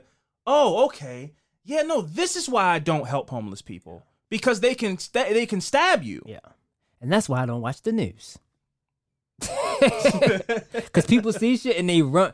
Just like on social media. You see that headline and you run with it. Don't even read the article or nothing. Don't read the sources or where it came from or nothing like that. Everything's headline driven these days. But listen, rest in peace, Jacqueline Smith. I'm sure she wouldn't want to still have that last name. I wasn't able to find her maiden name, but rest in peace to Jacqueline. I was, again, like I said, I was unable to find if the trial has even gone through, but with 2020 being the way that it was, I would not be surprised if it just continued to be pushed back because they can't get into a courtroom and make the whole thing happen. But I hope that justice is officially served and these people are sentenced and dealt with accordingly. People in hard times need a helping hand, and I think that this story did some damage to people's belief in that. And I just want to, as a bow on my story, say that if you can help somebody, do so. There's no reason anybody could be some wild, crazy person who stabs you and tricks you into. Your husband could be that. You think your husband loves you, he could turn around and just come out of nowhere, out of the blue, and turn on you. That could be any. Don't put that stigma on being homeless and needing help, right? So, I wish I had some sources or some links to give to people to where they can, help if they're able to. I don't have those, but just if you can, do some research and see how you can help sponsor a family for Christmas or something. I don't really know, but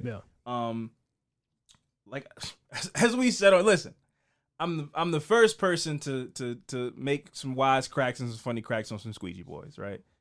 I don't know how many of the squeegee boys are homeless, right?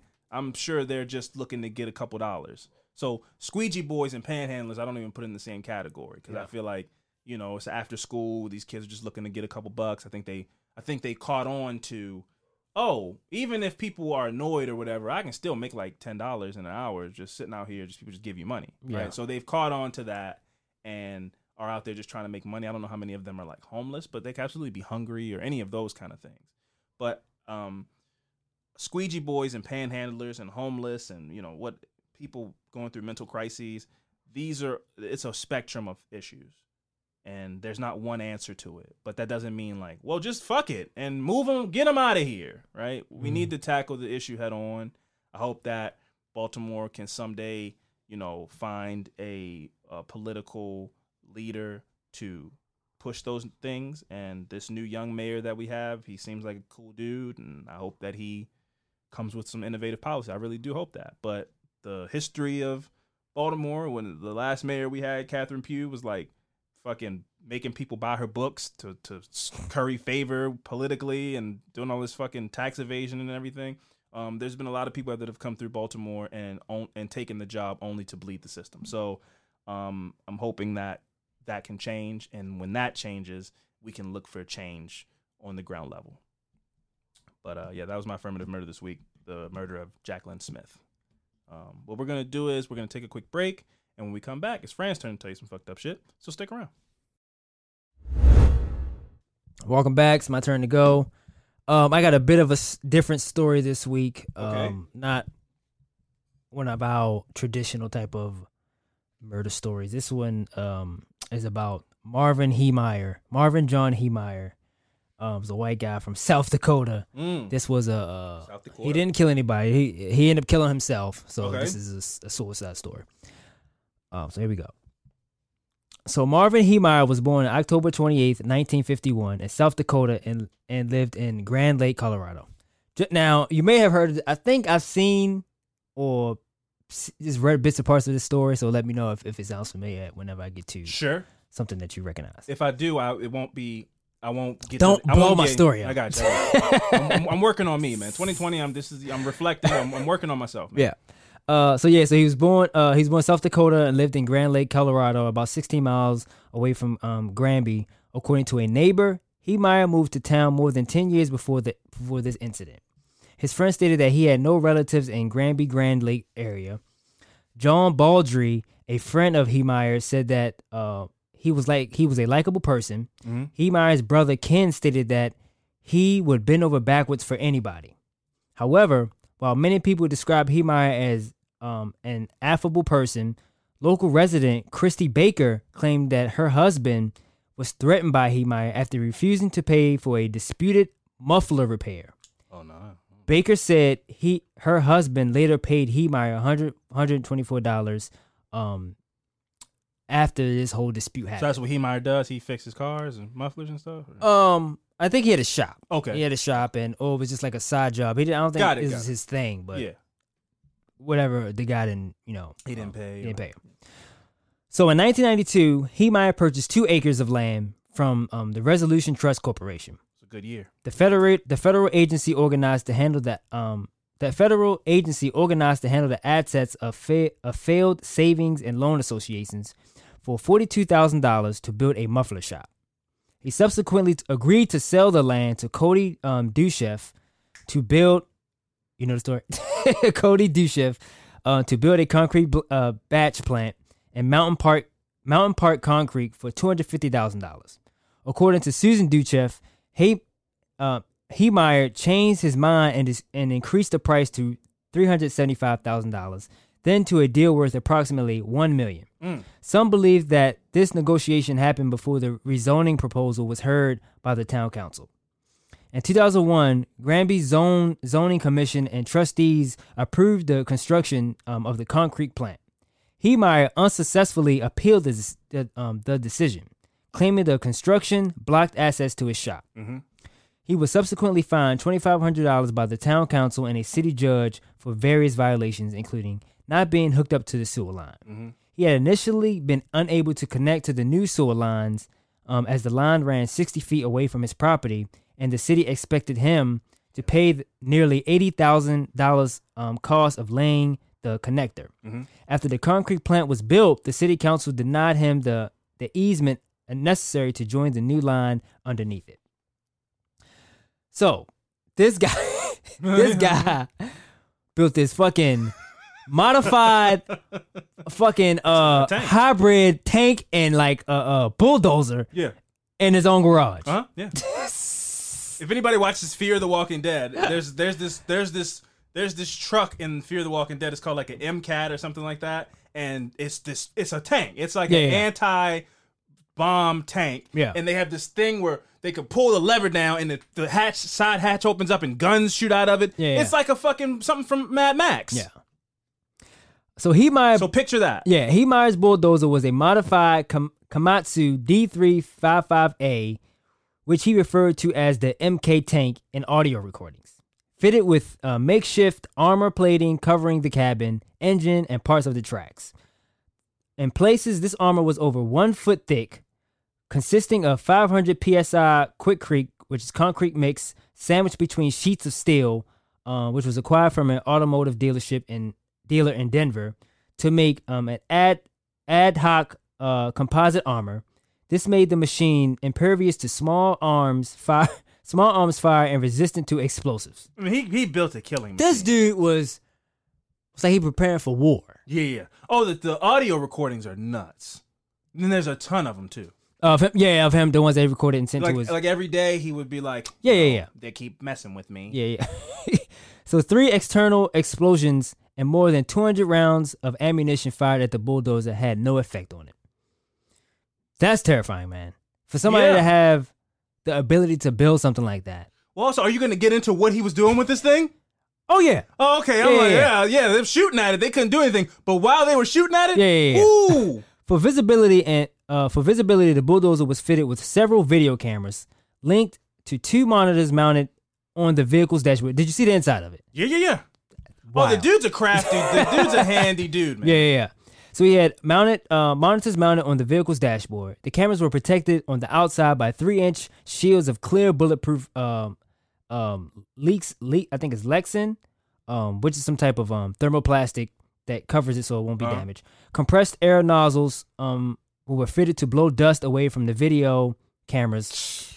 So put little fans around the cameras too. Yeah, just he was prepared for everything. Yes, man. He like it's like which a lot of the stories we do, these criminals don't think they plan all the way through. Yeah, you can tell this guy sat here before he even started his construction. Yeah, everything was like, I need to do this. This is a high intelligence person. Yeah, for sure. I have conversations like this with my dad where I'm like, because my dad was in the streets, and we'll just have a conversation. We'll just sit there having a conversation. I go, a drug dealer on the right, like a successful. If you make $1 million doing anything, you're pretty fucking smart. Yeah. I don't care what you got to know marketing. You got to know how the market itself fluctuates. Yeah. You're an intelligent person. You just had. This is the route you took. Yeah. Right? So this dude is a smart dude. Yeah.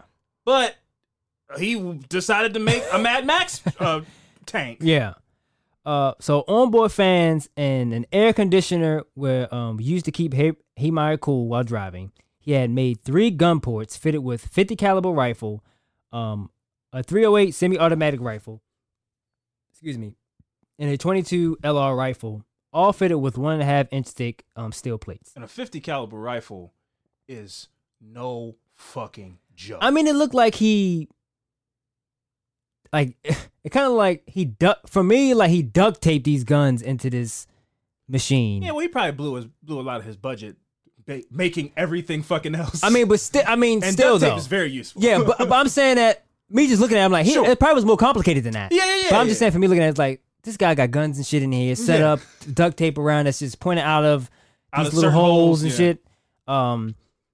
So Heemeyer apparently had no intention of leaving the cabin once he entered it. Mhm. Authorities initially speculated that he may have used a homemade crane found in his garage to lower the armor hole over the dozer himself, which is that's wild. Once he tipped the lid shut, he knew he wasn't getting out. Investigators searched the garage where they believed that Heemeyer built the vehicle and found cement and armor steel. So it says, it is interesting to observe that I was never caught, Heemeyer wrote. This was a part-time project over a 1.5-year time period. He was surprised that several men who had visited the shed later that previous year had noticed the modified bulldozer, especially with the 2,000-pound lift fully exposed. Somehow their vision was clouded. He had a girlfriend too. Yeah. I mean, that's crazy. It's like, it's a little side project I'm doing. What is it? You know, a dinosaur. I mean, what are you going to... You know, I take that back. Not for me. If I saw it, I wouldn't think, oh, you planning to do something crazy with this. I'd just be like, oh, that's cool, I guess. making a little It's tank. just, yeah. I guess. Until you see, maybe they saw it without the rifles and shit pointing out of it. You know? Yeah, but if you look at that, like anybody who's listening to this, pull up the thing. Pull up. This guy's name is Marvin Heemeyer. Pull it up. You go, you're not going to do anything nice with it. This is not a nice, what are you going to do with this? You're not going to help people with this machine. You just go, I guess that's just Marvin doing his thing. Yeah. And I feel like he's the type of dude who, he's not going to lie to you. He'll go, oh, I'm planning on getting justice against all the people that have wronged me. You go, oh, okay, Marvin. Yeah, okay. Let's go get a beer. You just laugh off that. I guess. That shit is wild, though. So on June 4th, 2004, Heemeyer drove his armored bulldozer through the wall of his former business, the concrete plant, the town hall, the office of local newspaper that editorialized against him, the home of a former mayor in which the mayor's widow then resided, and a hardware store owned by another man Heemeyer named in a lawsuit, as well as a few others. The whole time. Heemeyer also he drove into like a police station, a bank. So as well as a few others, Heemeyer had leased his business to a trash company and sold the property several months before the rampage. For a lot of money too. Yeah. So the attack lasted for 2 hours and 7 minutes, damaging 13 buildings, knocking out several gas services to the town hall and the concrete plant, damaging a truck and destroying part of the utility service center. Now, the concrete building that he had the problem with, that's I think tipped him over the edge. He did the most damage to that. Yeah, oh yeah. But if you guys haven't heard this, go look up on YouTube. He just drove this shit down the street in a city. Man. Yeah. It was not a city, a town. A town. So and just everything was close. It was everything was close. And just running over cars this and thing buildings. was moving through buildings like butter. They evacuated the local school and took all the kids to I'll get to that. Yeah. So yeah, he destroyed the part of a utility service center. Despite the great damage to property, no one besides Heemeyer was killed in the event. So he did commit suicide inside of this tank. However, the modified bulldozer came to known as the Killdozer after the name of the short story by Theodore Sturgeon. I think it was a guy who wrote he wrote some scripts for like Star Trek. So some people know who he is. The damage was estimated at $7 million, which could have been worse. Could have been way worse than that. This whole thing, let me just point this out. This whole thing could have been worse than what it was. Oh yeah. I mean, nobody died. People could have died. Absolutely. It was collapsing buildings. It was crazy. So according to And shooting he was guns shooting out. people. Yeah, he was shooting. So according to the Grand County Commissioner James Newberry, emergency dispatchers used the reverse 911 emergency system to notify many residents and property owners of the rampage going on in the town.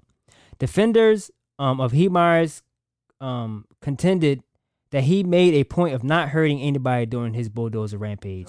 Luckily. Yeah. So Ian Daltrey, a bakery owner, said Heemeyer went out of his way not to harm anyone. Others offered different views. The sheriff's department argued that the fact that no one was injured was not due to good intent. Agree. Not due to good intent as much as to good luck. Heemeyer had installed 2 rifles and firing ports on the inside of the bulldozer and fired 15 bullets from his rifle at a power transformers and propane tanks. So he had these tanks raptured and exploded.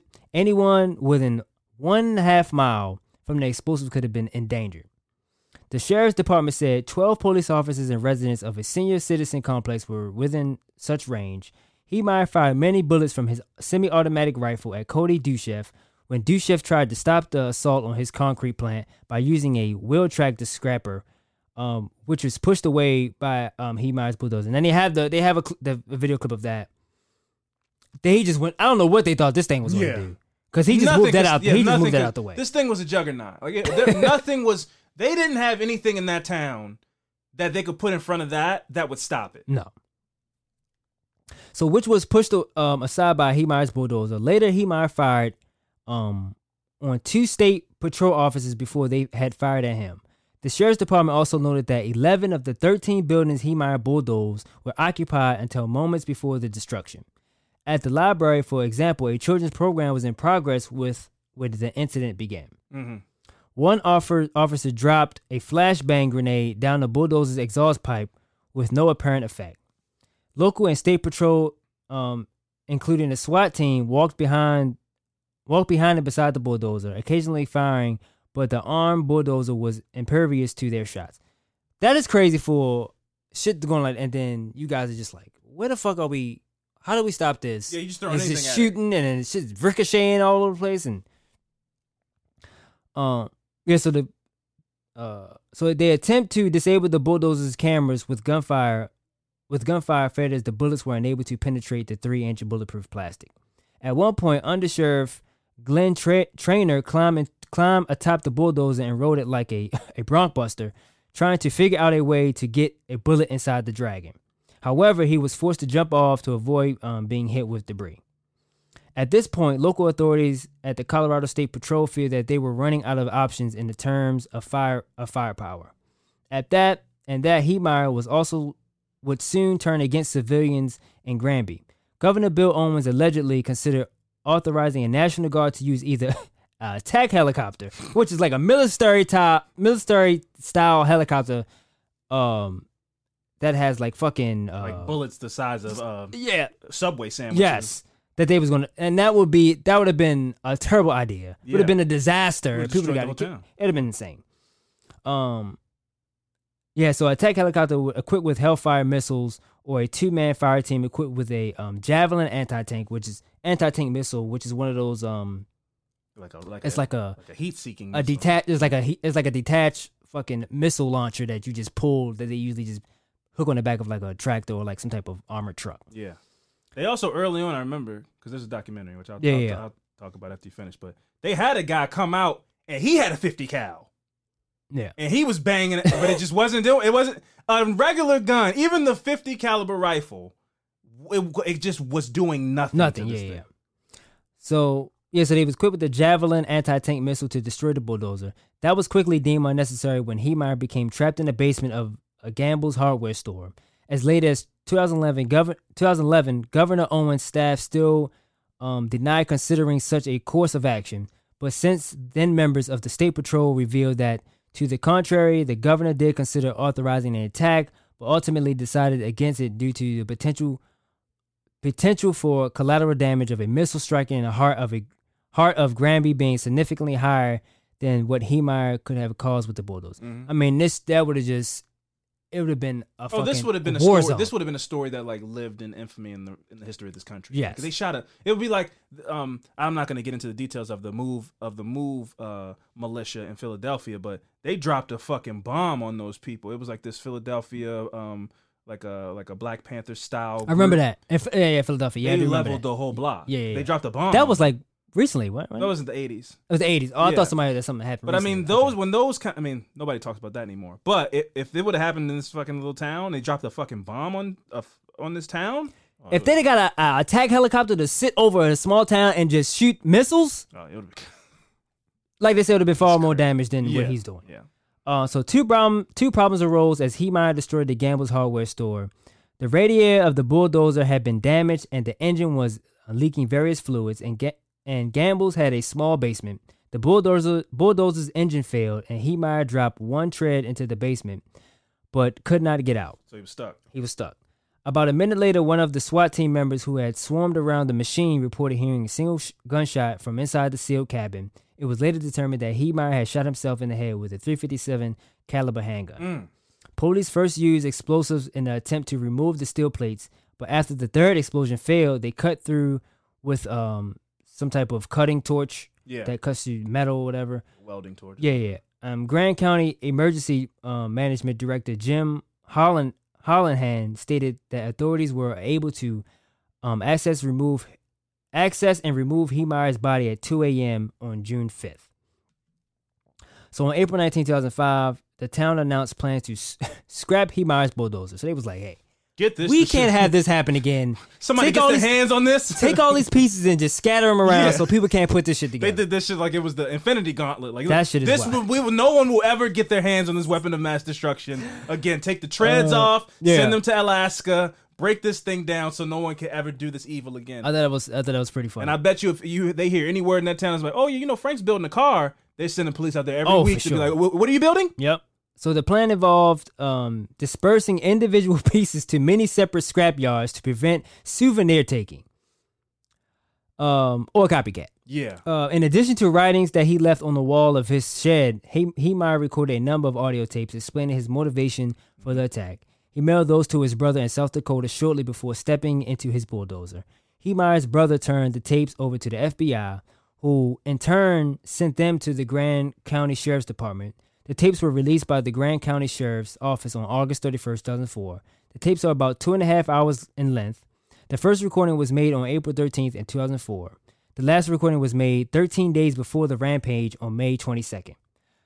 He said, God built me for this job, Heemeyer said in his first recording. He also said it was God's plan that he not be married or having a family so that he could be in a position to carry out such an attack.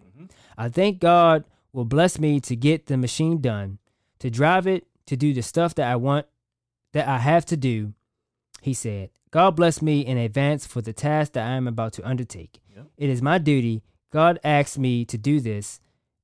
It's a cross that I'm going to carry, and I'm carrying it in God's name. Yeah. Investigators later found Heemeyer's handwritten list of targets. According to the police, it included the buildings he destroyed, the local Catholic church, which he did not damage. I guess he just didn't get there. And the names of various people who had sided against him in the past disputes. Yeah. Notes found by investigators after the incident indicated that the primary motivation for the bulldozer rampage was his plan to stop the concrete plant from being built near his shop. Those notes indicated that he held grudges over the zoning approval. I was always willing to be reasonable until I had to be unreasonable, he wrote.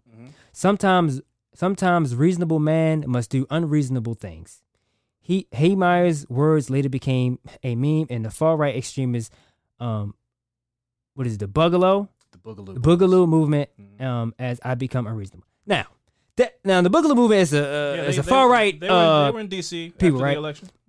They see now. This is not the first time that those type of organizations, what's the term I want to use? Hijack, some type of symbol or some type of phrase. Yeah. It's like what? Yeah, because this dude, there's a documentary about it called Tread on Netflix. Yes, which came out was a 2020 documentary film based on the rampage. Such a good documentary, right? If you watch the documentary, up until he starts fucking destroying this town with this death machine he made, you kind of get it. I mean, he's talking some crazy shit, but he basically was getting fucked by these two rich families who wanted to buy his building, and then use the bureaucracy of the town of like, yeah, you can't hook up to this, you got to hook up to this, and we're gonna fine you every day, and it was costing them all this money. He was also being kind of dickish and arrogant about the deal. He didn't want to sell. He thought he could get this much money and all this kind of stuff. But you kind of get like, oh, they're using these little loopholes and stuff to try to fuck me. Yeah. So you kind of get it, right? And I could understand a group like those Boogaloo Boys being like, he just wants rights to his property and his freedom amendments and his constitutional rights. And they use all that to justify being like, and that's why Mexican people shouldn't come here. Yeah. So we're like fucking Marvin Heeheimer or whatever his name is, right? And he become, now they got his bulldozer on board signs and holding his picture up like, we're him. We just want our right to property and civil liberties and all this kind of. I understand, but like you said, they hijack it. And this guy, I don't know if he was a racist dude. I don't know any of that stuff. I just know he felt like this bureaucracy of this town was fucking him out of his land and his money. Yeah, and but nuts. He felt like he was being constitutionally wrong. Yeah, and he felt like the only way that he saw was to bear arms, like the Second Amendment says, which is a lot of what these dudes say. It's like, in order for me to get you to respect my constitutional rights, I need to use weaponry. Yeah. Like our founding fathers said, is the kind of shit he's talking about on this documentary. And then the last 20 minutes of that shit is fuck, because they got all the footage and the everything. It's nuts. I want to see it. He also destroyed the town hall also. Oh, he fucked everything up, man. And they had nothing that could touch that machine. But like you said, there is a documentary called Tread that you can watch. But that was my story. I just thought I saw this and I was like, what the fuck is that? I think I've seen somewhere, but I didn't read into the whole story of exactly what drove him to do this. Yeah. But like you said, he was pissed. Yeah. He wanted to get. He still was crazy because he ended up, was like, fuck this. I'm gonna just take. He killed himself, committed suicide. Damn everything. I understand the things I said about Second Amendment. Yeah. The dude was cuckoo for Cocoa Puffs. Yeah. But luckily, this whole thing could have been far worse than what it was. Oh yeah. A lot of people could have been hurt. Yes. He's shooting at fucking electric boxes and shit. The town was contemplating blowing up everything. Shit was wild. For him to be planning to have a garage and be building this shit for a year and a half, shit like that scares me, man, because you don't know what people are planning or. Well, especially out there in those like kind of small towns. Yeah, small towns with a lot of land. Acres. Colorado. Yeah. Somebody's just on a farm, no neighbors for miles. You can hear they have all kind of machinery. Nobody's asking questions like, "Damn, what the hell kind of machine is? What is he doing over there?" He just is left to his own devices. The people that come, they're like, "That's just Marvin," Yeah. They're like, "Oh, I'm building a thing too. I'm building a train." They all just out there building shit. Got welding materials and shit. They all go to Home Depot's like heaven in places like that, which I envy in a way. There's something. Listen, there's something just I respect a man who I see and he looks at something. He goes, "Yeah, I'm gonna build a shed."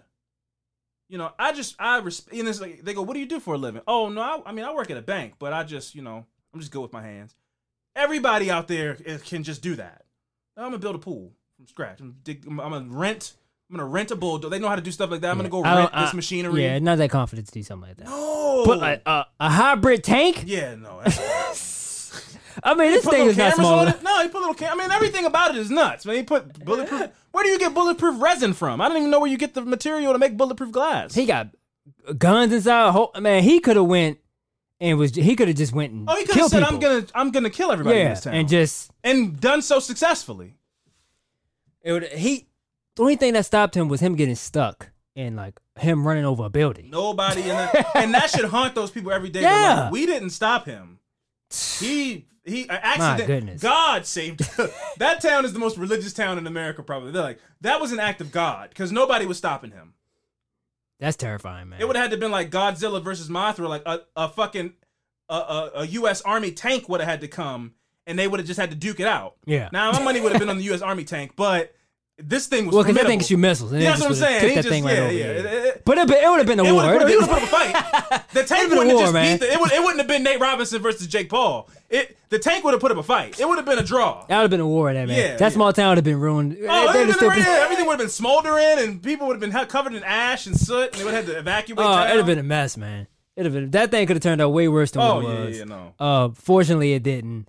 But that was my Thank story. God. Of Marvin Heeheimer, brother. But y'all need to look. If y'all haven't seen it, please look it up because that's like Niemeyer.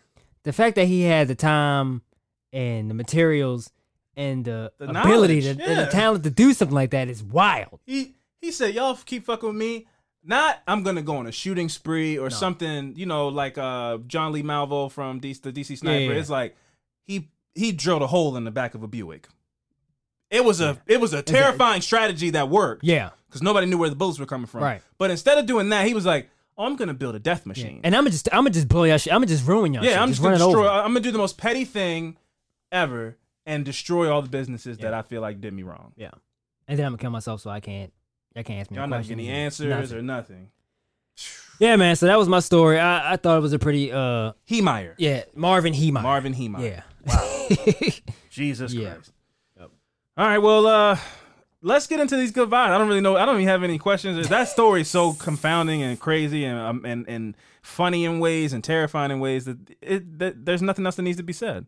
Well done. Good choice. But let's jump into these good vibes.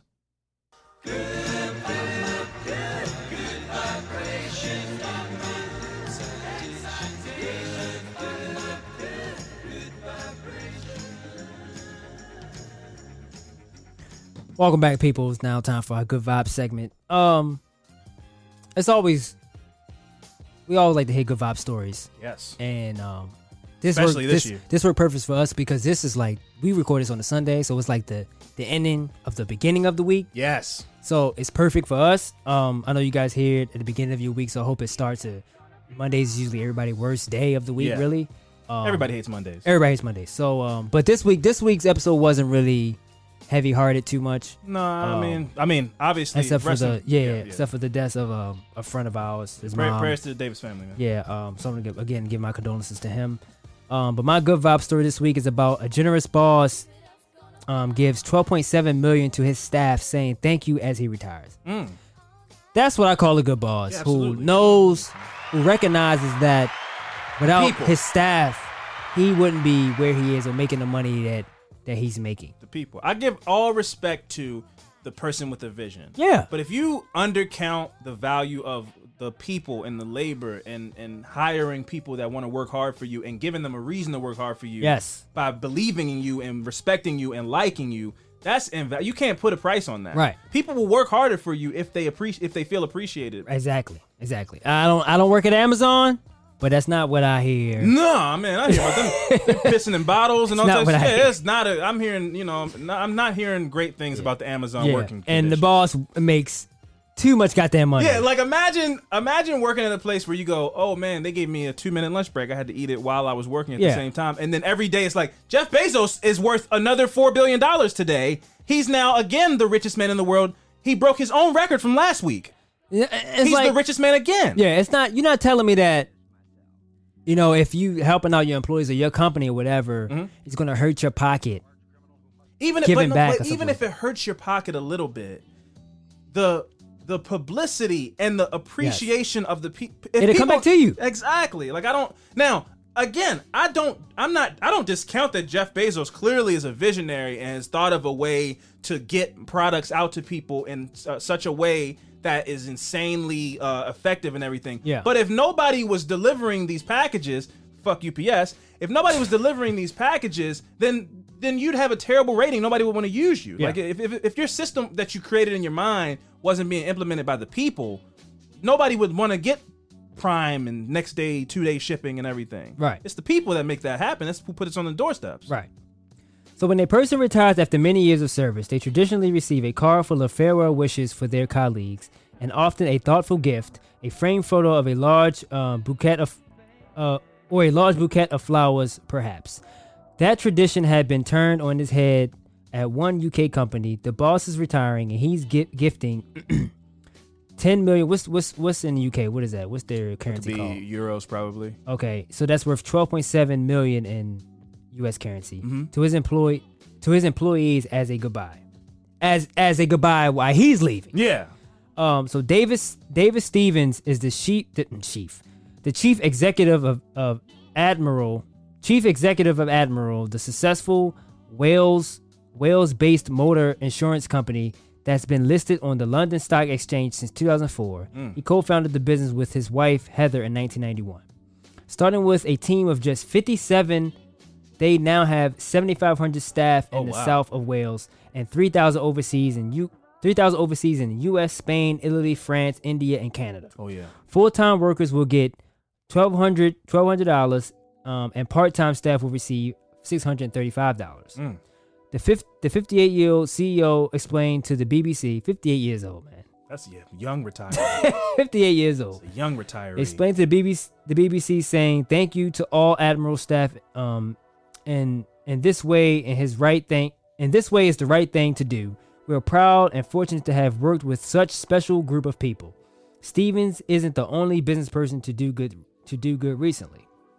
After 4 decades of making secret donations, the Irish-American duty-free shopping billionaire Chuck Feeney has managed to give away his entire fortune at the age of 89. So they do have videos of just the guy talking. I guess it was his thank you to his employees. Sure. Because he wouldn't be able to do what he did, live the life without his workers. Absolutely. Who is essentially the foundation of your business. So shout out to him. I think that's pretty cool to give back. That's what made people would go, I like working here. Yeah, absolutely. I think, but see, the sad thing is, I think that the capitalist sentiment is labor is replaceable, right? So you go, well, what does it matter if they like me, as long as they put the packages on the doorstep, or make the pencil, or whatever it is that they do in masses. Another person can come do this job. Yeah. But why wouldn't you want somebody who's going to do that job 1,000% to their fullest ability, because they know that the company that they work for has their back, it respects them, appreciates their work. When you feel appreciated at your job, you work harder at your job. Yeah. I don't think that that's a philosophy that is foolish or something like that. Yeah. I also heard somewhere of a guy who was a businessman, and he was like, he owns a bit. I can't remember who it was, but he was like, you want to treat your employees like you. Most bosses want their employees to grow, want them to go out and do their own thing. Unfortunately, at some point, absolutely. But he said you want to treat them like you don't want them to leave. You do want people to grow, but you're supposed to treat them like you don't want them to leave. Yeah. So it's like, treat them with respect. Treat them like they have value. Yeah, exactly. Yeah. And it's just. I mean, obviously, if you're making a job that doesn't pay a lot of money, you would want that person to, reach the ceiling of this job and feel inspired by working at your job, that they go, I do like it here, but maybe I could open up one of these. Exactly. And then they move on, Yeah. happy and satisfied and appreciative of the lesson that they learned working for you. But you don't want to just be like, well, you don't make a lot of money here, so you can just get the fuck out. Yeah. I'm going to treat you as such. If you left today, I'll have another person in here tomorrow. You want somebody to feel like, man, you know what? I am in a position to open up my own business right now, but I'm going to give it another month or two. Yeah. Because I don't want to let my boss down. Right. I don't want to leave him high and dry like that and have him have to go find a new me. Yeah. I'm gonna make sure I let him be in position to be okay without me before I make my move. Yeah. You want that. Some employees don't do that even if they hate their boss. They go, it's just who they are. Yeah. They go, I'll hang around till you find somebody else I can train them, and then I'll go. Yeah. They don't have to do that. At all. Shit. So respect to him. I'm sorry. Let me get his name again. I'm sorry. Yeah, man, giving out $1,200 and $600. I mean, did I say his name? David Stevens was his name. Yeah, You can't even get that from the government here in America. You know what I mean? Like, imagine if everybody who worked for like a conglomerate, like a Walmart or an Amazon, if they got a stimulus from their own business, from their own employer. You know, even $500, something. Just to go, hey man, thanks for being a loyal employee. Sorry that this year has been so crazy. Here's a little Christmas bonus. That's not going to hurt your business at all. Come on, bro. It's just at all. Come on, man. At times like these, and again, I say not that it shouldn't matter, but the publicity that you get from being a good person, a kind person who also is worth billions of dollars, so I don't think anybody should be worth billions of dollars. But if you are, That's insane. What do you need with $1 billion? It's ridiculous, man. If you are known as a person who turns around and gives that back, people will come to Walmart more. Yeah. People that don't shop there will go, yep, I like that person. Yes. I mean, it's anyway, good vibes. My good vibe story this week is about a mom who paid for multiple strangers' groceries on a whim just because she wanted to bring smiles to people's faces. Comfort food is something everyone can appreciate. More than simply sustenance for our bodies, comfort food nourishes the soul and spirit. Now, one New Hampshire woman is taking the concept to a new level, supplying comfort groceries in random acts of kindness to her neighbors. The COVID-19 pandemic has brought the stress and food anxiety to tables where it's never been felt before. But it's also heightened the opportunity to be able to give back in ways that are immediate and meaningful. After a generous community turnout that included gifts and a drive-by parade turned her son Thomas's 7th birthday celebration from doubtful to epic, Brandy Bisson took a notion to pay the goodwill forward. She said, quote, "On a whim, the mother of 3 laid out $600 of her own hard-earned dollars to purchase groceries for 8 people that she had never met. With the pandemic and everything, and all the election stuff, I just wanted to bring smiles to people," she told WMUR 9. Having been on the giving and receiving end of the equation, even though she's not wealthy, Bisson learned from her mom's positive example that giving back is its own reward. "We've been on both sides of the spectrum," she said.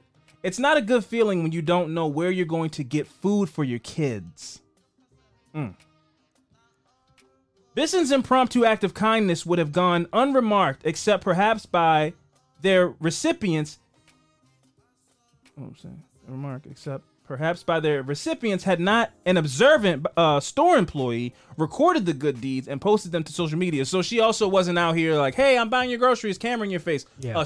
A passerby at the store saw it and recorded it, which I like that as well. Me too. This week, in the spirit of Thanksgiving, Bisson will further spread the love by supplying holiday meals for 2 families in need in her community, but she isn't stopping there. She says she's also planning to continue her random acts of groceries when she can, and hopes others who see her story will be inspired to do the same. Well, Miss Bisson, I am incredibly inspired by that information and that act of kindness. As I've been saying to people on here, in the name of affirmative murder, we've been able to raise over $1,200. We're around $1,400 to be going to some people to help stock the Maryland food pantry, and that brings me great joy. I was given a link to somebody from a listener of a website on where you can sponsor a family for Christmas. Okay. And I'm gonna look into doing that because, like I said a couple years ago, I did the elf thing where you sort out the toys for kids. But I would like to personally affect a person where I know, like, hey, this is the person. So how does that work?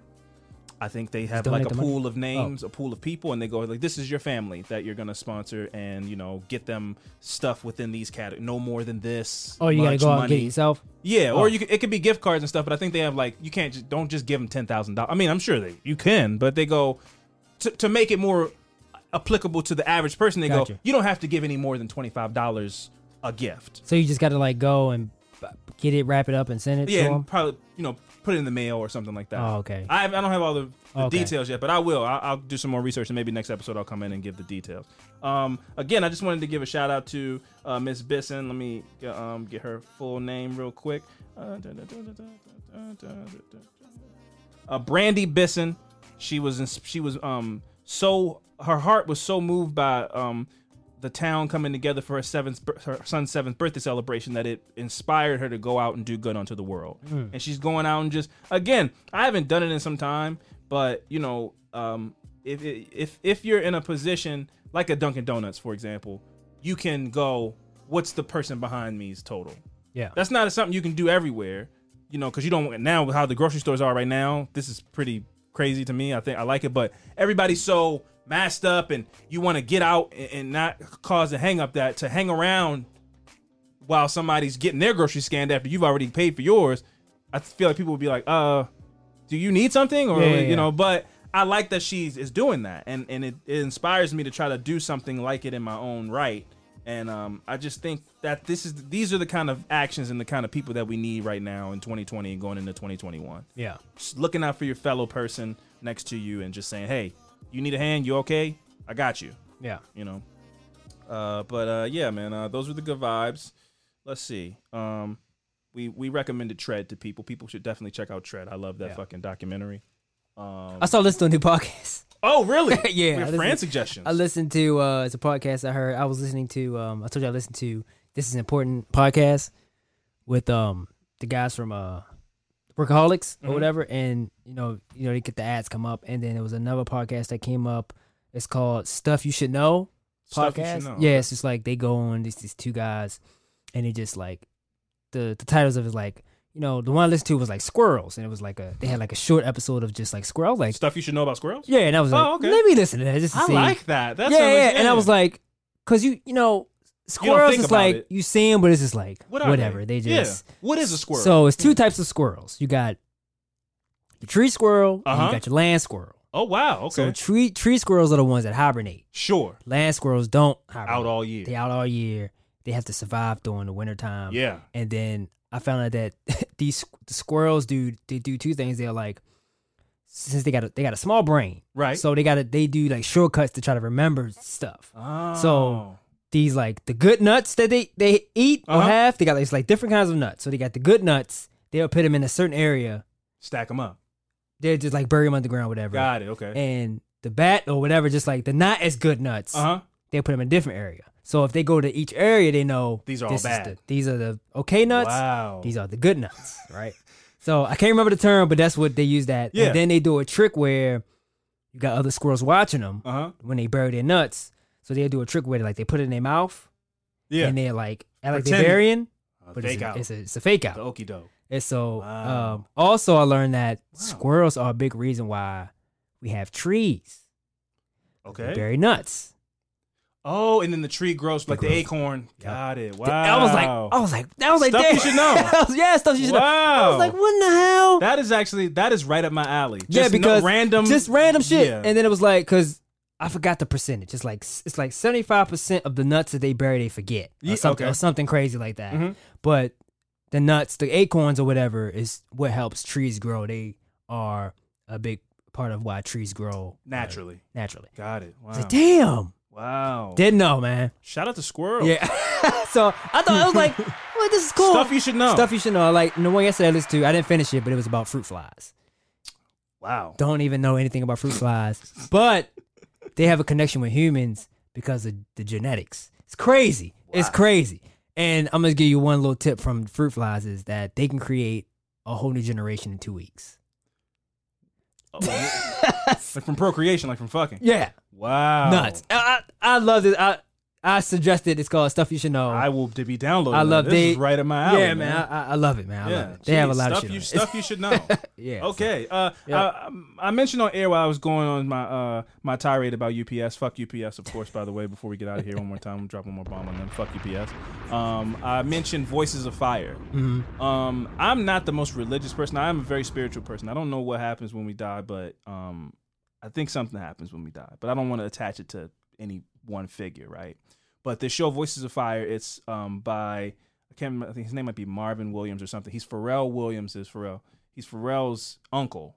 Okay. And he is runs a ministry. Mm-hmm. And they're basically doing like American Idol buffer to put together a choir. Okay. And it's one thing that always takes me back, because my grandmother was big in the church. Yeah. There's something about gospel music. It's different. That just touches your soul. It's different. You know what I mean? It just hits your spirit. No matter what religion or what you subscribe to, it's a spiritual revelation whenever you hear that type of music. And hearing these people on the stage with a small audience of the people who, the choir director and all that, they're with their notepads and everything, and some preachers and and to hear their spirits be moved as well as your own spirit be moved, because you go, oh my God, like these people just singing with such conviction about this person that they believe in, Jesus Christ. It was some of the most beautiful television I've seen. I only watched 2 episodes, and just if you love singing, which I love, just the person's ability to be able to sing. Yeah. It's beautiful. Voices of Fire on Netflix. It is such a moving. What they're trying to do is the guy who's Pharrell Williams' uncle, he has this philosophy that if I put together a congregation and a choir of people from all walks of life, then my flock will look like that. So if my choir singing and moving these people's spirits are trans people and Asian people and white people and men and women and disabled people and blind people, and if that is the coalition that is my choir is made up of, then I'll get Asian people here. They go, oh my God, there's Asian person in the choir. Yeah. Asian people will come, black people will come, trans people will come, and all these different people will come and congregate and worship under the same roof. And I think that's such a beautiful concept. Now, I'm not the biggest fan of religion for many reasons because of just what people have done with religion. Yeah. But that's a concept I 100% can get behind. Yeah. So Voices of Fire on Netflix, I highly recommend that. Stuff You Should Know, I'm going to download that as soon as we finish this. And yeah, I don't know, man. I hope everybody enjoyed their Thanksgiving. Again, it's getting cold. Christmas is around this corner. So if you have any possibilities or capabilities to go out and just do something for somebody that's, that you don't know, I highly recommend and suggest that, man. But this has been another episode of Affirmative Murder. I've been Alvin Williams, joined as always by my partner in true crime, Francel Evans. And we'll see you guys next week. Deuces.